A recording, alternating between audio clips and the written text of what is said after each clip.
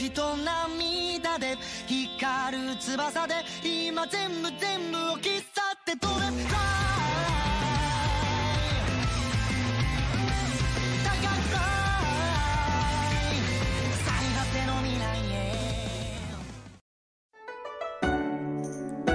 Let's get ready to rumble! Hello everyone, I'm your host Matt, aka Legion X, and welcome to Sports Month here on The Gap. I'm your host. With me, I have my co-host Shane. How you doing today, Shane? Sports! Balls. Teams. Many balls. Goalposts. Hitting the field goal. That play, excellent. What was Slam it? I dunk. have no fucking idea. Yeah, dude, seeing you two talk about sports is the funniest thing to me. Yeah, I don't What was that? care. What was that play? I have no idea. Look cool though. With me, I have my co-host Spencer. How you doing today, Spencer? I'm fine. I was trying to find a fucking sound effect.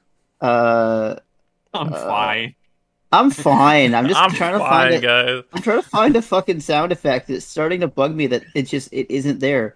Why isn't it there? It's the most fucking. Why isn't it there? It's this like is preposterous. It's like this is bullshit.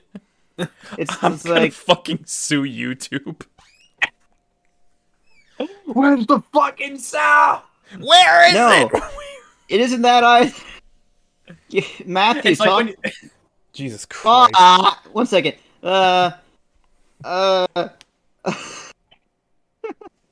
If us talking about sports makes fucking makes you laugh, you trying to use technology is equally as funny. I'm trying to get like. Nope, that's not the sound effect I was looking for. Fuck it. Super Mario 64 is a great fucking game. Just kidding, it's dated. Play the DS version. I'm fucking done. Only play the DS version on a 3DS because then you get the analog control. You get the analog. Okay. I was literally just looking for the fucking jump into the picture. Yeah, that's all I was looking for. Would you believe that they don't have just that sound effect? Instead, they have a fucking almost 5 minute video that is just Me, Mario. just that. It's just a compilation. You love to see it. You love to see it. Anyways, here we go. So long, Gay Bowser. Yeah. So long, Gay Bowser. Speaking of gay, Bowsers. Oh boy, we have a wonderful show for you planned today. With Yuri on Ice, which is our first show we're talking about on Sports Month on The Gap, which is the month in the year where we talk about nothing but sports anime because it's summer. Go outside, in the fucking heat wave apparently. Yeah, and the blistering fucking heat where you're gonna melt into a puddle. God, because we're in a fucking heat wave right now. It's actually not that bad out right now because it's not too warm and there's a nice breeze. It's not as bad as it. Did y'all hear what's going on in Vancouver right now, though? Yeah, they're dying. Yeah. They're literally melting. The Pacific Northwest is not ready for this. So if you live in the states such as Oregon, Idaho, Washington State, Alberta, British Columbia, just Canada. California's bad right now too. California. Yeah, if you live out there, I'm very sorry. There's some lots of shit. But in any case, we're here to talk about some sports. We're talking about Yuri on Ice today, along with our seasonal awards, as it's the end of a season, as well as some simulpubs and some news. Specifically because we got a lot of really interesting news this week. Thanks to not just the Mappa event, but a bunch of other random stuff that came out, which is nice. So let's just jump right into it because I'm ready to get started. I don't know about y'all, but I've been ready since I popped out the pussy, Matt. Let's fucking go. Let's go then. All right, let's go. We won't be talking about a lot of. Yeah, start off with our seasonal awards. Okay, so spring 2021 is over, and I must say that this was the best season of anime we've had in a fucking while. This season was fan-fucking-tastic. Just nothing but bangers after banger after banger. Lots of like literally half the show. Like honest to God, there was like 3 or 4 shows this season that were like Anime of the Year contenders, straight up. And it's nuts. I don't know about any of you if you feel the same way that I do in terms of that season, because I'm gonna sing the praise about this season for quite a while. I think actually. I mean, it definitely was a great season from what I have seen. Because of course, 14 first, same as the first. Shane starts up on his seasonal bullshit and then falls off after 2 weeks, only to catch up right at the end. Mm-hmm. Yeah, same thing happened again. Good shit. Once good again, shit, though. It's good shit. It's good shit. And I'm very excited. So let's talk about some seasonal awards. Obviously, we know how this works. And we're going to start off. We usually start off these seasonal awards, which is for best animation. What do we think had the best animation of the season? Spencer, what do you think had the best animation for the spring 2021 season? There's some good contenders here. There are some contenders. I'm interested to see what Spencer thinks. There's a lot of really, really good animation work in this season. I know what he's going to say. I know. For overall anime, this is tough. It is tough because there's not a single clear winner this season. Yeah, and also because I'm the opposite of Shane, and I've watched 24 shows, and I've caught up on all 24 of them. Because I'm a madman, so there's just a ton of shit. I'll give it to... Give it to the one that stuck out the most. 86. 86, which is my 86. pick as well, actually. Yeah, I'll give it to 86. Interesting. 86. I think 86 was my favorite looking show of the season. It had the most consistently stellar action scenes. It was extremely well directed. The character animation is stellar. Fantastic. Like the cuts and everything are all amazing. The mechs are in 2D. Yeah. Fuck yes. Like we don't get that often anymore, and it looks amazing. Like 2D, nothing hits harder than 2D mechs. Like when you see 2D mechs fighting, it's it's so good.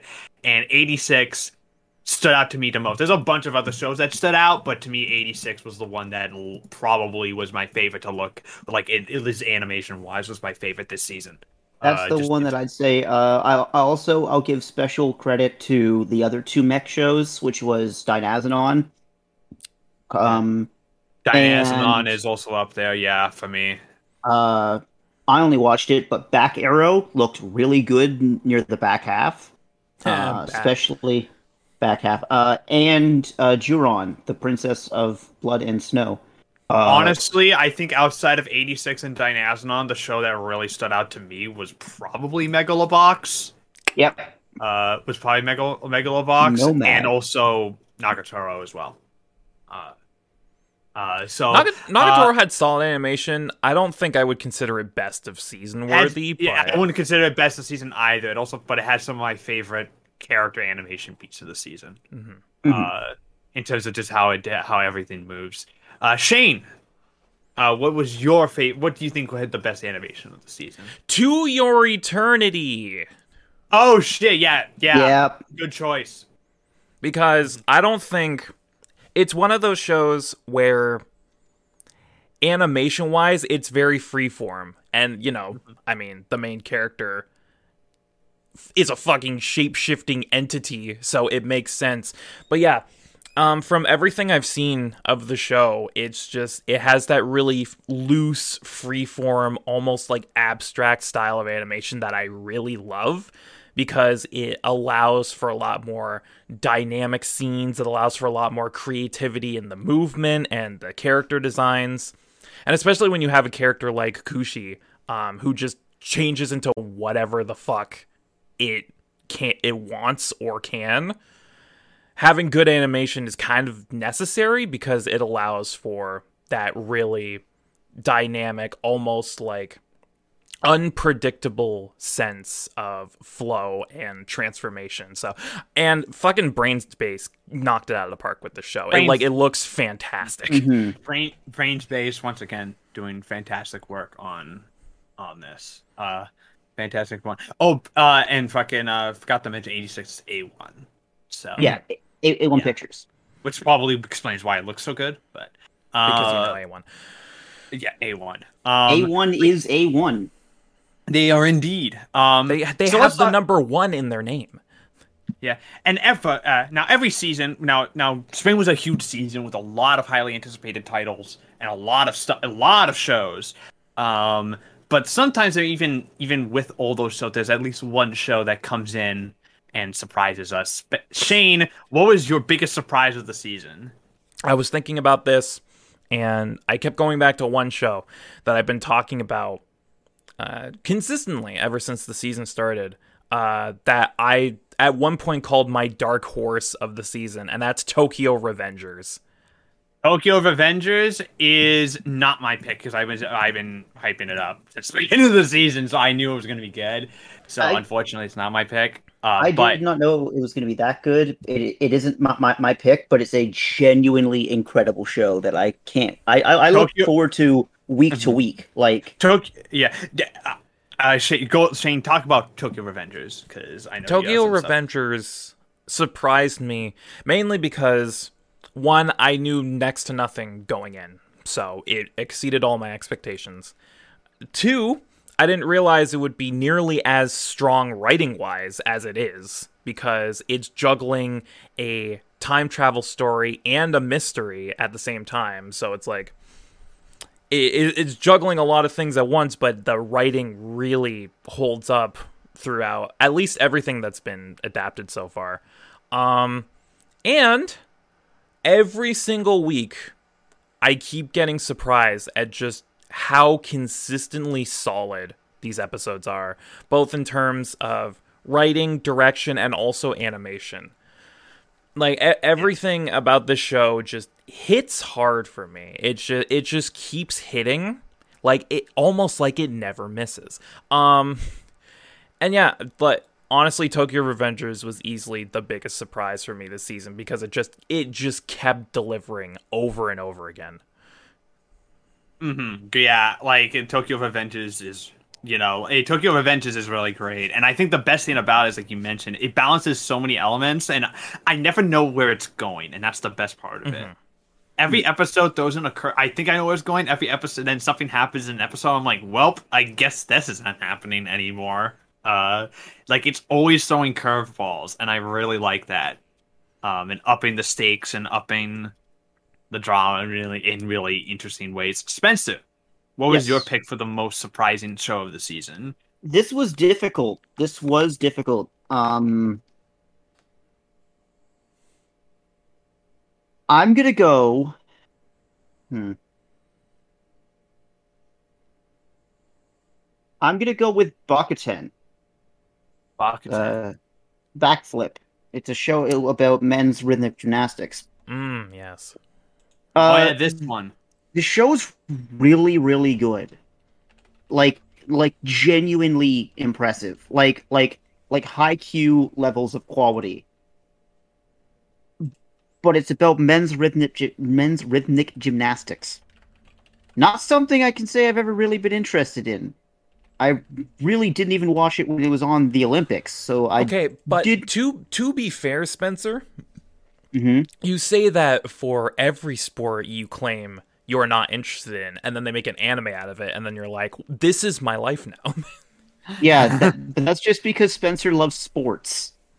All sports. And we'll get to that concept because Yuri on Ice is figure skating, and I am not a big fan of figure skating. But it was 12 episodes of quality, and it was so genuine, like it had that.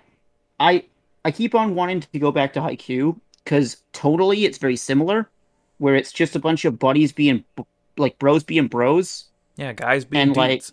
Just guys being dudes, except instead of playing volleyball, they're doing men's rhythmic gymnastics, which seems like it wouldn't be interesting, and there wouldn't be room for drama or like emotional beats, but like seeing these guys succeed is the same as seeing Karasuno like score points and like do crazy things and like get past the first round and the second round In because like the they, most hype fucking ways. yeah, like they spend time building these characters so you get to know them and you get to kind of get into their heads. But also, the show opens up on 5 minutes of CG choreography. Silence, nothing but music, no dialogue. That's how the first episode starts with. That shows that you have some serious balls because you are putting CG as the focal point of the start of your series. The CG is fine when it comes to it. I mean, it works, it does its job. It shows men in motion. But the actual series itself is just so genuine and full of passion and heart for a sport that I really don't care for and didn't really know that much about. It was really good. I mean, will I go out of my way to watch men's rhythmic gymnastics? Probably not still. It's just, I guess I'll watch it in the Olympics. But aside from that, it was a genuine surprise.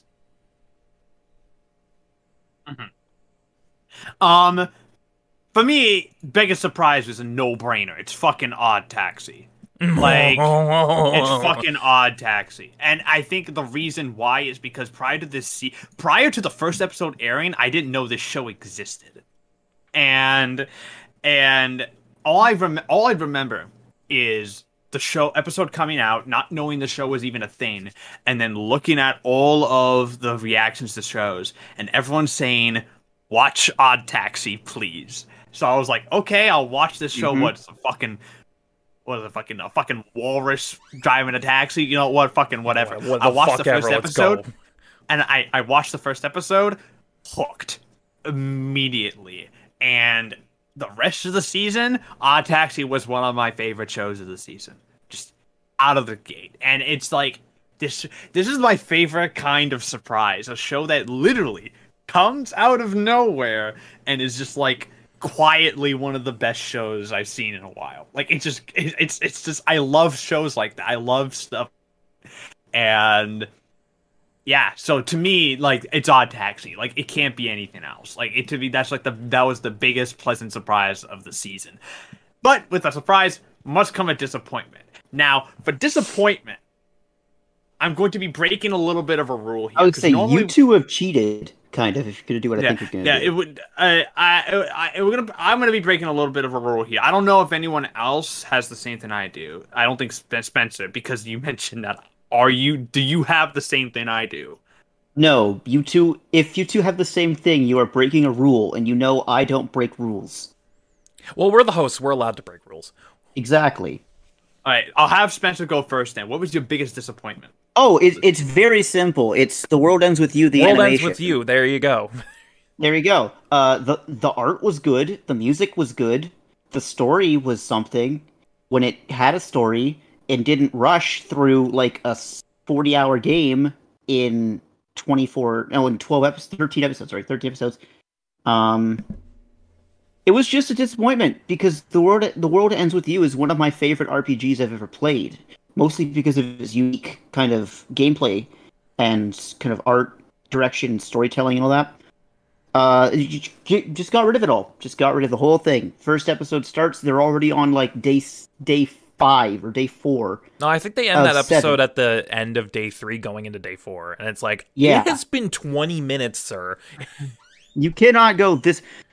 To put that into perspective to people, I am playing and I'm doing like minor, like not even grinding, but like minor side content and buying stuff and all that. I'm on day 3 as well. I'm on day 3, and I'm at like 2.5, 3 hours, not 20 minutes. The show is rushed, very rushed, and it was 100% rushed because they need to, Promote the sequel game coming out. promote the sequel game coming out. It's for the just Switch. one big fucking commercial. It's a big commercial, and it's a good commercial. It's a pretty commercial. It looks nice. You know what made that even more, like, egregious? Is that after the show finished airing, the World Ends With You account on Twitter literally posted, "Thanks for watching The World Ends With You animation. Make sure you pre-order Neo The World Ends With You, releasing for Nintendo Switch on July 27th. And it's like, well, it was literally an ad. It was just an ad. It was just 12 weeks of an ad. Thank you guys so much for watching 4 hours of our program. Now, how about you spend money and buy a game? Play the thing that you know is actually good, unlike this. Please, we spent time making this. Yeah, no, this just goes to show me that I just can't trust animations based off of video games anymore. It's just not unless unless it is base Persona 4.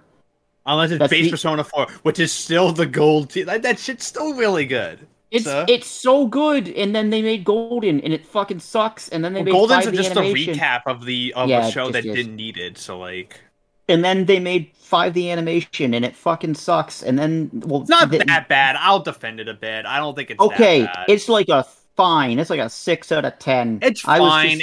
I was just like, at least it's double core. At least it's double core. And it had a couple specials.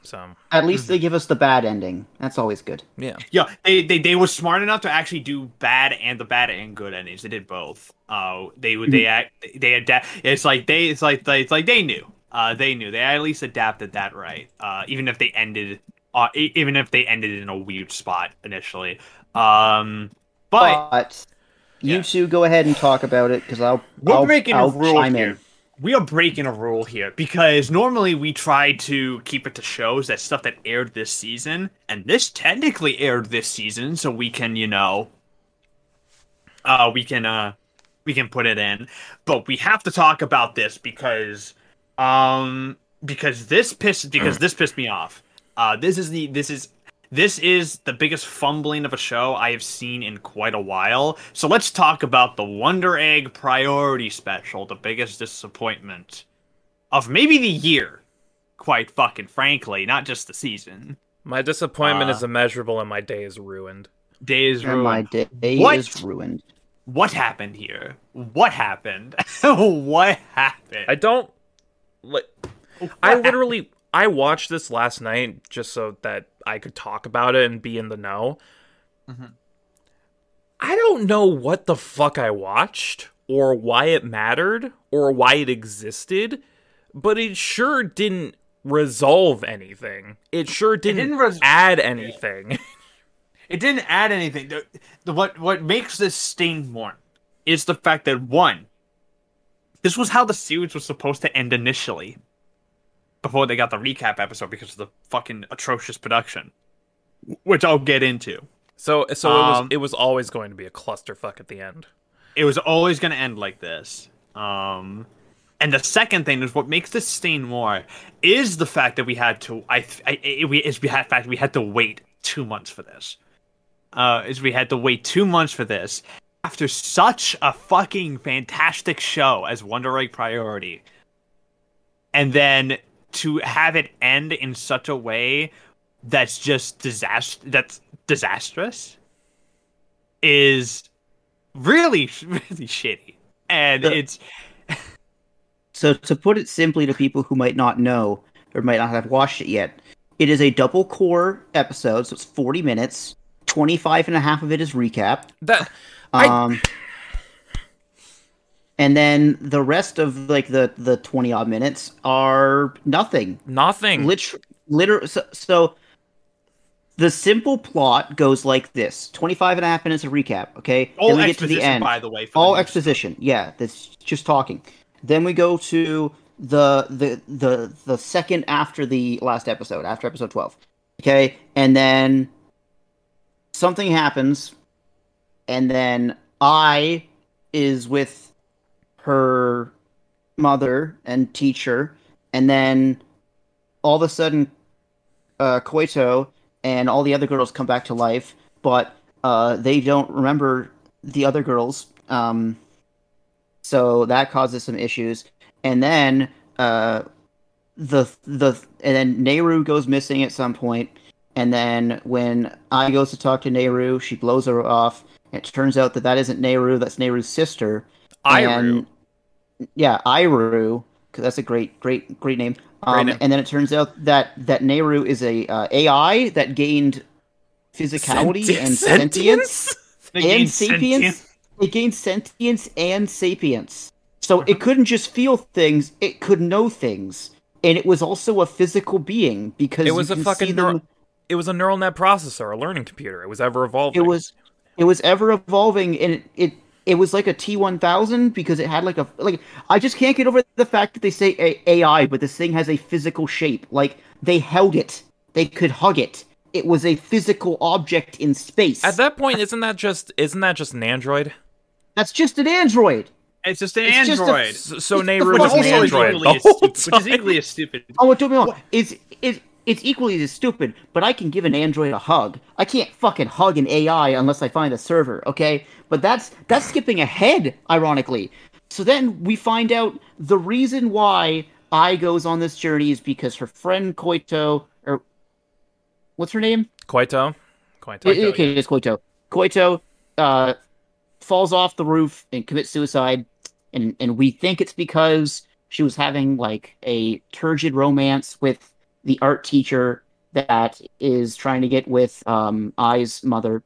Turns out no. Turns out Koito's just a bitch. Koito's just a fucking cunt, dude. She's just a straight up fucking cunt. Turns out she's just a fucking manipulative bitch who was like egging the teacher on. At her old school, she had pushed a teacher to suicide because she made up rumors about being, raped by him. So at this school, she tried to do the same thing with the art teacher, and she gets up she sends a letter to the art teacher saying, "If you don't come to the roof, I'm going to jump." I'll do it. And then she gets up, and then she gets on the edge of the roof and starts shouting things like the teacher raped her and stuff like that. And then she slips and falls off and dies. She slipped on a fucking banana peel. Oopsie daisies, guess I'm dead. She slipped on a Mario-style banana peel and goes... Yeah, she was just playing Mario Kart too aggressively, and she fucking hit a banana peel and spun out. Yeah. But instead of spinning out, she broke her neck and died. Do you know how when you play like racing games or you go bowling and you like lean your body to, with the turns or to make the ball move? That's what she did. Yep. She turned a bit too hard. And then the bone connecting her brainstem just snapped, and she died. Yeah. And that was supposed to be our fucking crutch. That was supposed to be the emotional center of this show. She was supposed to be like... She was the pure snowflake that we were supposed to, find out about. That. Yeah. I bringing Koito back to life was literally the thing that started this entire show. Yeah. And it turns out that it was all just bullshit and didn't matter, and she was just a bitch. Also, do you guys like parallel dimensions? Yeah, parallel worlds, alternate universes, copies, because it turns out that if you save the person who committed suicide, you actually don't save that individual. Instead, they're just dead. They're gone. They're dead forever. That's listen, man. Suicide, you're dead. Okay. Turns out you just bring over a alternate version of that person from a parallel world who doesn't know the person that saved them. Yeah. Okay, and that begs the question, though. In that parallel world, does that Koito commit suicide, or is she just poofed out of existence? Yeah, are they just ripping that person out from a literally just like rip open the dimensional fabric and just yeet them out of their own fucking dimension? Just like grab her by like the scruff of the neck like a cat and just fucking whip her into our dimension. This special sucked. It sucks. And it was worse. Okay, so it's bad. We can all agree that it's bad and it's messy. But the worst thing I can say about this special is that it genuinely doesn't need to exist. Because I could have easily stopped at episode 12 and been like, that's a 10 out of 10 show. 10. Fuck yes. Yeah. Instead, we had to ruin that. Because the show ends with all three of them drifting apart. I'd say 4, but Nehru just decides to live in the dreamscape, I think. And, like, not and like go with the girl. She assimilated with the network, dude. Yeah, Yeah. she became one with the became Matrix. the Borg from Star Trek, my dude. Exactly, She literally became a fucking.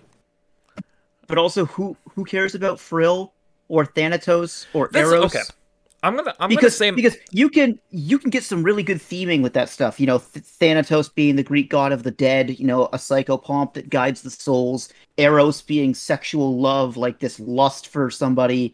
You know, Frill being Frill. It makes it. You could do something with it minus Frill because she just really doesn't do anything except have that one backstory episode. Have that But one you can backstory do episode something that's just kind of like horribly out of place with the rest of the show, but it's fine. It doesn't get totally resolved anyway, so inconsistent. whatever. It's okay, don't worry about it. But the episode ends with the three of them drifting apart, not really talking to each other, and then saying, "See you next time." The end. Otto is back. Tee-hee. Credits roll. Fuck off. I'm gonna say my piece before Matt tears into this because Matt's been getting sidearmed here. This special is infuriating for several reasons. One, because it's a double episode, and yet half of that is recap. If you had actually made it a full double episode, you actually could have had a satisfying conclusion, but I digress. Second, because nothing from the show up until this point that has been established is resolved. There's tons of loose threads and plot holes, and just shit doesn't get explained. It's just open-ended, up to your interpretation. We're not answering it. You do our job for us. But then it also goes out of its way to introduce new things that haven't been mentioned up until this point, right at the very end, and just expects you to roll with the punches. It's like, oh yeah, Nehru is an AI. She was never a human to begin with. There's parallel worlds, and it turns out the people that you were fighting so hard to bring back are just dead forever, and the people you do bring back are alternate versions of them that just don't know who you are. So your entire journey up until this point has been fucking pointless, which could be an interesting thematic point if they, explored it. But instead, they wanted to chop together a half-assed, overly rushed finale that doesn't answer anything, raises more questions than it does answers, and is just completely pointless in retrospect. I'm so mad. I keep going back to one question here with this finale, and I've been trying to answer it. I can't find an answer, and I think that's part of the issue. I keep going back to, what was this show trying to do? What was it about? What was the theme? What was this show trying to say? What was it trying to say? I don't fucking know, honestly. And after that, I don't know. I don't know what this show's angle is. I don't know what it was trying to do. And that, to me, is the biggest failure of this. Is because it fails to resolve any themes, ideas, or just fucking interesting fucking content that it had prior to this, and just decide and kind of throws it aside in favor of a bunch of random shit that doesn't matter. The worst part of this is that this is the finale we got. This was finished 5 hours before it aired. The finale, like, the production on this show was so bad that it was like the production on this show was so bad they literally had to, that recap episode we got in the original series, in the original run, was due to the fact that the production just stalled. And they had 2 months to work on the hour long special, and it was going to be an hour. The only reason it's half as long as it should be is because they couldn't get it done in time. Which begs to question why it got delayed as long as it did anyway, if they just weren't working on it. It's 100% Cloverworks. And That's another thing about this special. This special reeks of a lot of studio meddling. There's a lot. I can, as someone who's in the film industry, has watched numerous films. I can smell studio meddling from like a mile away. I can tell when something's been fucked with. Yeah. This reeks of it. This reeks of it. This reeks of just someone at the higher ups or someone screwed someone over and fucked with the original version of this. Something smells fishy about this. And I would not be shocked if Cloverworks turned out to be responsible for a lot of the issues that went on behind the scenes here. They also did Promise Neverland last season. Which Promise Neverland and Horimiya also had a really garbage production as well behind the scenes. Mm-hmm. That was very rushed and skipped a lot of stuff. Skipped a lot. Horimiya turned out a lot better than those other two. Thank God. Thankfully. Thankfully. But Cloverworks is slowly shitting away all its goodwill. Not gonna lie. It's slowly shitting away a lot of its goodwill, and I'm pretty much like not gonna trust them again. I can't trust them anymore. Especially since they were also responsible for the problems with Darling and the Franxx all the way back a couple of years ago. Yep, they were meddling with that too. Yeah, they were meddling with that too. So I think that I don't know. It reached the problems, and also the writer on Ray Priority I think also needs to take a lot of the blame here, because it's so clear to me that I think leave. He needs to kindly stop. just get out. Kindly retire, bitch. Just get out of here. So allow me to 100% give you the reason why over half this show is recap. You are a production design, no, not production, but you're part of the production committee over at Cloverworks. And I burst down the door and I go, guys, we're gonna make that last episode, okay? We're gonna make the last episode of Wonder Egg priority. However, it's been 2 months. What if the people who haven't watched it, what if they want to watch the special? I have an idea. Okay, I have an idea for you two. So just hear me out. What if we recap the whole show in the first half of half of it? That way we can make it double core. We do the first half and just recap the show real quickly. It's been 2 months. People have probably forgot about the plot. Okay? So, what do you think if I just take 25 and a half minutes, about half the runtime, and I just recap it? And then after that, you guys can do what you want with your little, alternate stuff. But just we have to do this. How's it sound? And the fucking people at Cloverworks snorting cocaine are like, yeah, go right ahead. Sounds good. Yes, sounds good. Ship it. You know what? Is the animation done? Well, it's almost done, but there's a couple of cuts that aren't very good. Ship it. Doesn't matter. Fuck it. We'll do it live. Wait, which by the way, the animation isn't terrible here. But it's definitely a lesser caliber than that of the show. There's definitely a couple noticeable cuts that are like, I think it was put. I think it was put perfectly for me when I just in all caps in our group chat went, "Where's the through line? There's no through line anymore. There's no logical progression because the last episode." The only one I think that comes away from Wonder Egg Priority unscathed is Shin Wakabayashi, the director of this, who even in this special is working double time to make sure it's at least enjoyable. And I want him to get like another position because I think he's super talented and I hope that he gets better work. At a different studio with better management, please. Yeah, better management because I think he's great. That being said, I don't know if he's going to because I think the problem is that this finale is such a train wreck that I don't know if I don't know if his career is going to go anywhere now, which is a damn shame because I think he's ridiculous. It was a hit piece the whole time. Fucking, but It was an whatever. op-ed. Fucking, I'm done talking about this. I'm tired. Forever. Yeah, I'm just the mad. fucking. It's so fucking infuriating because it takes everything that was so good about the show up till this point, literally says none of that matters, and just shits all over what was going to be my anime of the year. Can't say that now.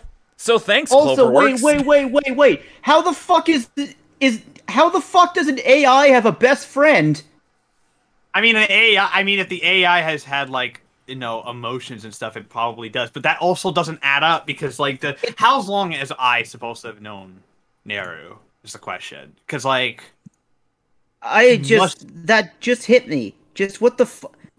Her being an AI straight up ruins like the entire it makes story. zero sense. It would actually make more sense if she was an android. Because then it would have been like, hey, they could have known each other for a while. She just didn't know that Naru was an android. Beep, boop, boop, beep. Exactly. Her being an AI doesn't make any sense. Somebody was like, oh, yes, Will Smith. Okay, we need to move on. That was iRobot. We're gonna be talking about this all fucking day if we keep going. Yeah, we need to move on. Let's move on to guilty pleasures. What was our guilty pleasure? Nagatoro! Nagatoro, really? Let me justify this.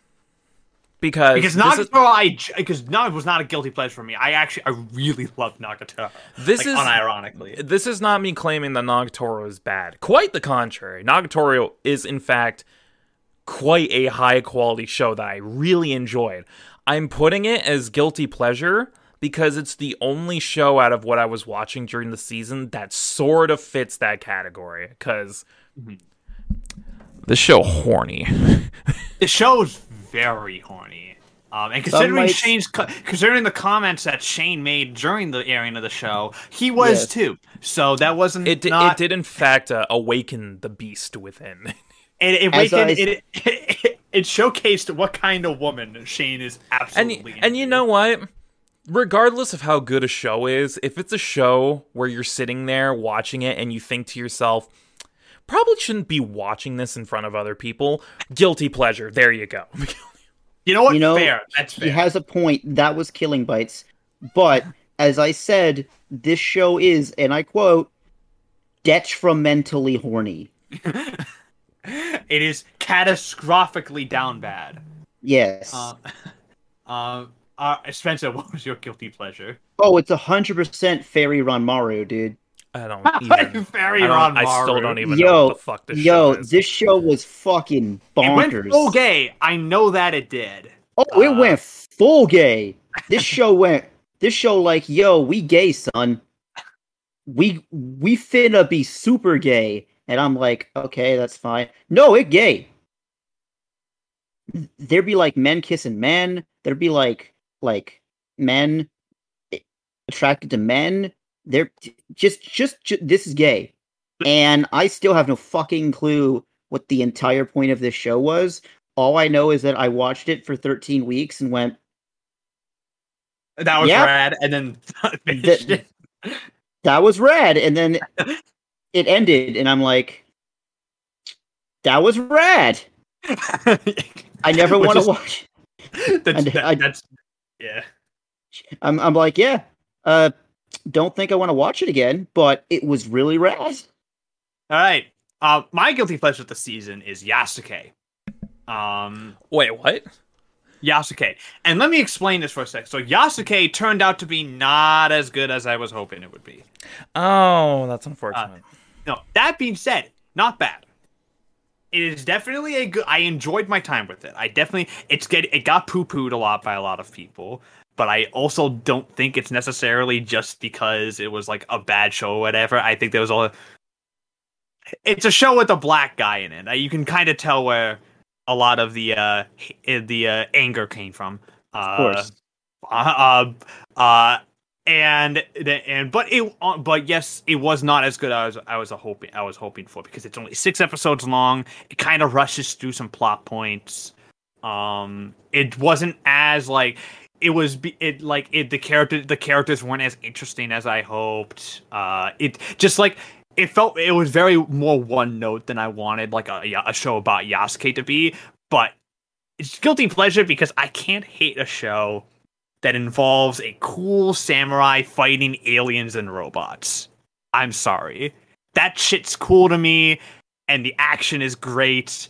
It is 100% one of the best turn your brain off shows of the year. If you want a show that for like 6 episodes, so basically like out to like 2 hours, for like 2 hours, turn your brain off and just go, I want to see a cool samurai voiced by Lakeith Stanfield kill a bunch of robots and people and aliens. Go ham, and it's amazing. So definitely, it's worth watching just for that reason alone. And also, Lakeith Stanfield fucking rules in the role, as per expected, because it's Lakeith Stanfield, and the man can do no wrong. Man just got nominated for an Oscar, for Christ's sakes. So definitely. So in that case, now let's talk about our best and worsts of the season. I'm curious to see what worst the season is going to be. For some of y'all. Shane, do you have a worst of the season? I do, Matt. Oh, what's your worst of the season? It's a show that we've already talked about up until this point. I was quite looking forward to, despite my better judgment. So my worst of the season is The World Ends With You. Mm-hmm. Fuck. I should have, you know what, like, I should have known better, because it's a video game adaptation. They're almost never good, but I had hopes because the PVs looked good. They nailed the art style. They could do a lot with the amount of time they gave themselves, but then it just turned out to be, standard video game adaptation, super rushed, poorly animated, doesn't give itself enough time to really delve into what made the game work. It's just bad. It's just bad. Yeah. Spencer, what was your worst of the season? I had 2 that I think I know what it is, because it was if either. you say anything other than Osamake, I will kill you. It was either going to be Osamake, or it was going to be Cestus. If you give it to anything other than Osamake, you are lying to yourself, buddy. Cestus looked bad. Okay, it didn't look great, but it had some pretty cool action beats. Osamake just fucking sucks, dude. There you go. It just sucks from beginning to end. So, if you've been following the podcast, you would know I've given brief updates on the story of Osamake for you, the fans, so you don't have to watch it. Shane and Matt and Adam and everybody else have been getting weekly updates on the episodes on our Discord server because I just need to talk about it. So, what is the plot of Osamake? There is no plot. That's a very good question. The plot is Japan has a thing for romantic comedies, and I put heavy air quotes around both romantic and comedy. They have a thing for their romantic comedies being about a shy, kind of sarcastic guy who, just doesn't get women, and women topple themselves to go over the guy who, as our good friend Adam once said, is a freak. The MC of this show is the most milquetoast, bland, boring, dumb, horrible character I've ever witnessed in a romantic comedy. So you know how the main character's mother dies, right? I told you that, how she gets hit by a truck. Turns out she didn't get hit by a truck. The truck stopped, but she fucking WWE style, The Rock getting stone cold stunnered. She oversold it and smacked her head off the ground and killed herself. Perfect. Flawless execution. What kind of shit? Wait, huh? Flawless execution. Yeah. So turns out that the truck stopped, like, properly. Like, the stunt driver did the proper stunt. But in order to appear more, like, realistic, his mother, like flew back and, like, overacted, and she smacked her head off of the pavement and killed herself. You'll love to see She it. gave herself a major concussion and internal bleeding on the brain and killed herself because she overacted. I love it. 10 out of 10 So, writing. 10 out of 10 writing. There's that. There's the fact that, once again, the Japanese little sister trope comes in, except it's little sister, kiss me on the lips, we're gonna get married, big brother. I love you. Trope. Listen, Go away. you can be in love with somebody. You can consider them a big brother. You cannot have it both ways. So if you're gonna be like, LOL, you should kiss somebody on their boo-boos. Here, give me a kiss on the lips, One-chan. And I'm like, no, you don't get to use Big Brother when you're talking about being kissed on the lips. That's not a fucking thing. That's not cool. Okay? It's weird. Get it out. It's uncomfortable. And I don't like it. And Doga Kobo does this with so many of their fucking shows, where there's just... Sometimes it's an actual sister! Like fucking Engaged to the Unidentified. I really like that show, but that's creepy when the older sister fucking is on the younger one, and it's just like fucking groping her and shit. That's not funny. That's not funny, guys. Yeah, that's not funny. I can't. I agree with you there. It's not funny. Yeah, it's like, weird. It's like anything like that is not funny. It's and I know humor is subjective and comedy is subjective, and I get that.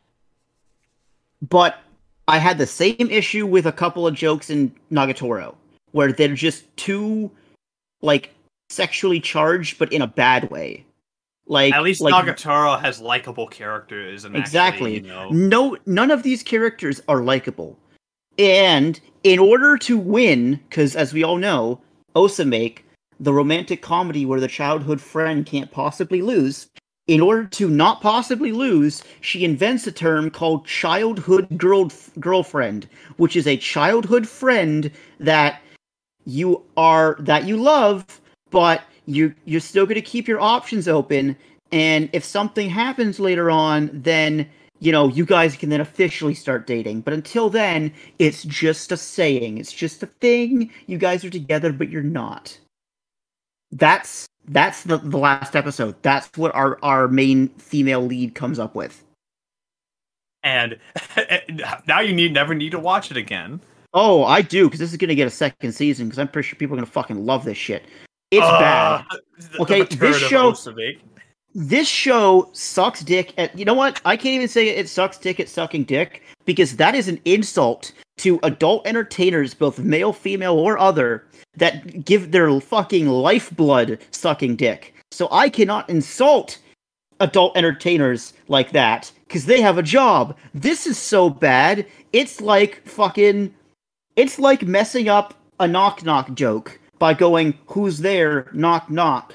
You got the right concept, but it's so bass-ackwards that you don't fucking understand that a show has to have comedy and likable characters in order for the romance to feel real. This doesn't feel real. It feels like a Hallmark movie that somebody played in reverse and then through Google Translate. This show sucks so fucking much that I could not believe that a company that I loved every single one of their shows last season made this absolute dumpster fire. Do not watch this show, do not support this show, and for the love of Jesus Christ, Doga Kobo, get your shit together. Wow. Alrighty then. Alright, I don't know if my worst is going to be as passionate as that. Okay, so my worst, I watched 2 episodes of this and noped out. I'll probably finish it before the end of the year just to, like, say I finished it. But my worst of the season is Record of Ragnarok. Oh, God, no. Record of Ragnarok. Also one of the biggest clips. Disappointments of the season, too. I'd argue. Just imagine taking one of the best and most widely regarded tournament manga going on right now and adapting it in such a way where it looks like dog piss. In CG as well. So you've seen it. Crap. Does it look like a PowerPoint? Like, its PowerPoint was garbage CG as well. Oh, fucking Christ. It looks awful. At least Way of the House Husband, I've kind of turned around a bit. Where the PowerPoint, where like, yeah, it's garbage. The animation is garbage, but at the very least, it's still funny. So like, it doesn't matter. Mm-hmm. This is like, it's an action show where there's no action, and it's like, you literally had one job. You had one job. Imagine an action show where all the action is bad. Like what? Don't you love to see it? And it's directed, this is directed by the same guy. I believe this is directed by the same guy who did the fucking recent Berserk show. Oh, the 2016 Berserk? I think so. You keep talking, I'm gonna look it up, okay? I'm looking it up right now because I need to make sure. No, it is not. I'm wrong. Never mind. Okay, Matt's just wrong. Don't worry about it. Never mind. He did the spider isekai that's airing, which also fell flat on its face too. So that's another show. I heard that it's not terrible. It's never been terrible, but animation wise, it's completely just nosedived. But in any case, like, Record Ragnarok is the worst show I saw this season, which is a damn fucking shame considering the manga. The manga got licensed though. It's Visual have it, which is nice. Which means that we can actually start reading it, and I'm really excited to start reading it because I've heard it's excellent. Are they putting it up on the Shonen Jump app? I believe so, and they're gonna release it on physical as well. Nice. So physical. So definitely gonna check it out because I've been wanting to for a while. Now let's go to best of the season. There was a lot of contenders here, like Tokyo Revengers was great, Vivi, To Your Eternity, Dynazenon, 86, even My Hero, Sentai, My Hero this season was really great, but there was only one, and I think we all have the same one. Move over, cowards! Fucking make way, idiots! Wonder Egg priority, more like Blunder Egg priority, you know what I'm saying? Friendship ended, Odd Taxi is my new best friend. Odd Taxi. I'm gonna say it is a two-way tie. Now, I'm gonna bend the rules a bit, because Odd Taxi is one of them, by the way, so do not worry.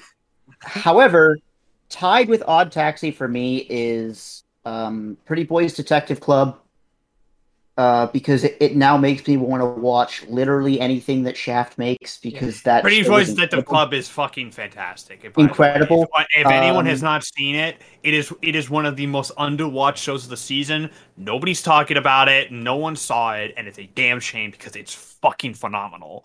So. And the other one is SSS Dynazenon. Yeah. Because which would have been if it wasn't for Odd Taxi, I think Dynazenon would have been my pick as well, to be honest. Rigger, my friends, give this individual, this director, I don't have his name up on hand, but Akira Yamiya, thank you, is a genius. And Dynazenon is somehow better than Gridman in some aspects. It doesn't live up in others. However, this man is so fucking good at juggling this serious character drama mixed with this wacky, dumb bullshit about super fighting robots. And what can I say? The show was gorgeous to look at. The kaiju and the animation on everything still looked great.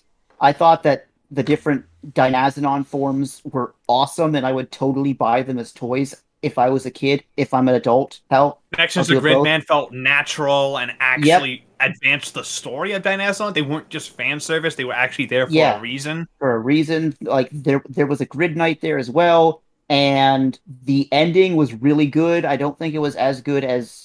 It wasn't the bombshell that was the end of Gridman, but I love the ending because it was a different kind of bombshell, and I think that's why it worked. And as always, fucking Shiro Sagasu, dude.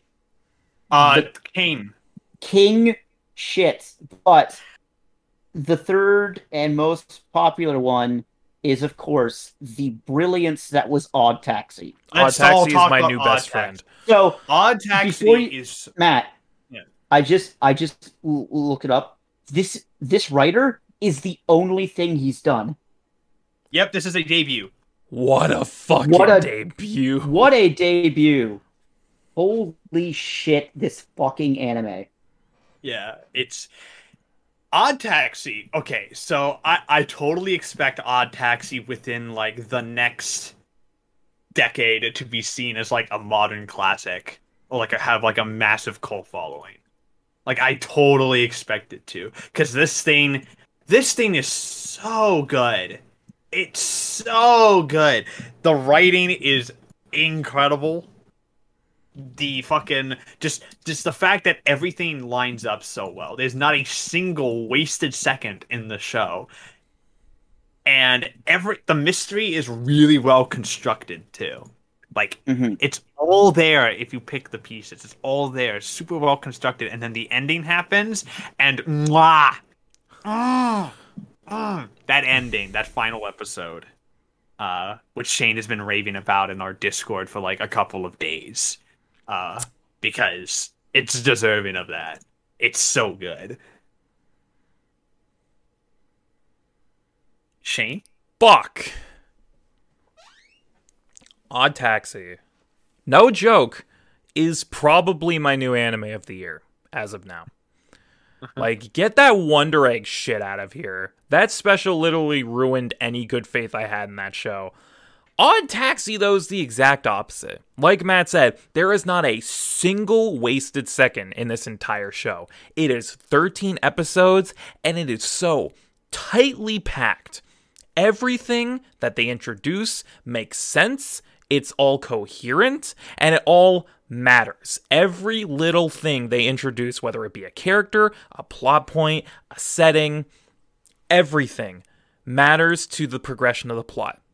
And by the end of the show, everything is wrapped up in a nice, neat little bow.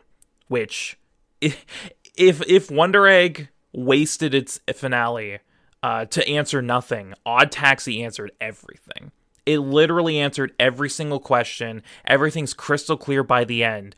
But then they throw that one last fucking twist right at the end. They twist the knife in your side. It's like, it opened my third eye. Like, I can see God now. It's such an incredible show in every single aspect. The only thing I can say that's like lackluster is the animation, but honestly, it doesn't need it.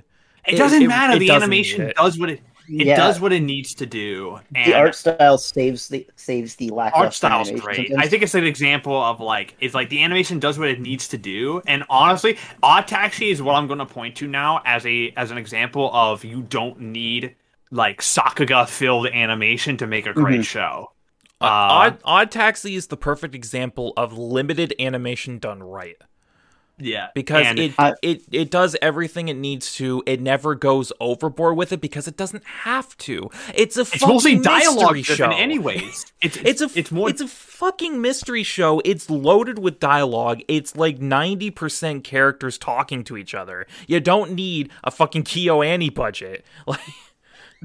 Yeah, no, It's from OLM, and OLM isn't a studio known for its like high quality animation, but they do such a. I would just say, yeah, OLM, Oriental Light and Magic. In my opinion, is probably one of the most consistent animation studios. Like they're not put out good shit, like they do. Put out good shit, and I don't mean because I don't necessarily mean consistent on like a quality level, but on like animation, they're very consistent. They're not breaking the bank. They're not bad either. Mm-hmm. And they were also the people behind Berserk. So the original Berserk adaptation all the way back in the 90s, aka the best one. Yeah. And it's okay. Yeah. And so yeah, like it's Odd Taxi. I loved Odd Taxi. It's deserving of every single award. It's so good. Like I absolutely loved it. Like I'm thinking in retrospect, I think like Odd Taxi is now in the running for like 4, maybe 5 of my year-end awards now. But by the end of that season, Oh, it's so fucking good. Absolutely. Obviously, we still got summer and fall to come. And summer and fall to come. So we'll see. But right now, Odd Taxi is definitely going to be the year-end awards. Expect to see it in at least. Odd Taxi currently has an 8.63 on Mal. Well, fucking deserved. My favorite thing about it is that fucking like everyone's talking about it. I expect Odd Taxi to like be one of those cult classics within the next couple of years. It's going to be one of those shows that everyone is like that. Not a lot of people have seen, but everyone who's seen it is like loves it. Loves and watches watch Odd Taxi. But yeah. So we're finally through this. We're finally through year-end awards. That took longer than I expected it would, but we spent That's a lot because of time we on ranted about Wonder Egg for like 20 minutes. Yeah, true that. So we'll go. We'll save all discussion for the new season next time, because only like a couple of shows. It's only like 1 or 2 shows have started up, anyways. So like we'll save discussion about the summer season till next time, and we'll move on to simulpubs. Because I want to talk about One Piece. So yeah, chapter 1, Piece... am I right? So once again, One Piece crazy good this week. One Piece crazy good this week. Wild. As per usual. So the Gum fruit apparently was wanted by the government. Mm-hmm. Which begs a lot of questions as to why. Mm-hmm. I have my theories as to why. I don't know if you do. I don't. I really don't. At least not right now. I have my theories. I have my theory. Okay, so we know that if the gum fruit is wanted by the government, I think that could be why Shanks is wanted by the government so bad. Because he stole it. Yeah, because he stole it. And that also leads to questions like, why does the government want gum fruit so bad? Why is that? Why did they have that? And here's my theory. The thing that always really confused me about Luffy's fruit is that he's technically a paramecia, right? Yeah. But he doesn't function like other paramecia fruits. Yeah, it's more so like a Logia fruit than anything. Yeah, but he's not a Logia fruit. And paramecia fruit, so the big thing about a paramecia fruit is that it needs to be activated in order to... You need to basically activate the ability in order for it to work in a way, if that makes sense. Yeah. What if the rubberness that comes from the gum fruit isn't actually the main power of the gum fruit, and there's something else? What if it has to do with the gears? You know what? That makes more sense than I think most people realize. Like, that doesn't sound out of left field, because what the fuck? How the fuck can he even do the gears when he's a rubber man? Like, how can he do that? Well, he explained it initially in the show. They initially explained it that, like, oh, he is because he's made of rubber. What he does is he basically vibrates his he vibrates his rubber to constrict and contract his blood flow, and that's what got Gear 2, and then Big Hand Gear 3, and then Gear 4 he infuses hockey with it. Yeah, but you look at Gear 4 and it's like that one's like one of these things is not like the others. Yeah, it makes a ton of sense, and it also which means that Luffy's fruit is also more powerful. And if the government wanted the gum fruit, that means they must have known what the gum fruit is able to do, which means that someone else had already had the gum fruit and had died, because the way devil fruits work is that with the person... So listen to my theory. I think the gum fruit was initially eaten by Roger. I think it was Roger's fruit. Roger died, government got a hold of the gum fruit, and now Luffy has it. It makes sense, right? I feel like literally right now I feel like the Tim and Eric thing, where I'm just like, I'm traveling through the universe, like I can see everything. It makes a ton of sense, right? Honestly, it's not that far-fetched. Like, you are right. Like, if the government was after the gum fruit and the previous owner had died, was presumably a big name. It would make sense if it was Roger. Yeah, and we don't know if Roger had a fruit or not. We don't know. Yeah. The question is if he did have it. Actually, no, that's not a question because we've rarely seen Roger at all. So. We've rarely seen Roger, and we've seen him in the Odin flashback. We saw him fight a bit, but he fights with swords and hockey. So he fights with sword hockey there, which I'm going to say that I'm pretty sure that Roger probably had a fruit of some kind. It would make sense if he did. It just is a matter of which one. Yeah. So. I say it could be Gum Gum. If that's maybe why he wanted it. Maybe it's this superpower. It makes a ton of sense. Matt. Yes. Do we know if Rocks had a fruit? Rocks? No, we don't. There's another possibility. It could also be Rocks. It could have been Rocks. And we don't know a lot. We know even less about Rocks than we do about Roger. We are going to learn more about Rocks post Wano in 16 years when that happens. I guarantee it.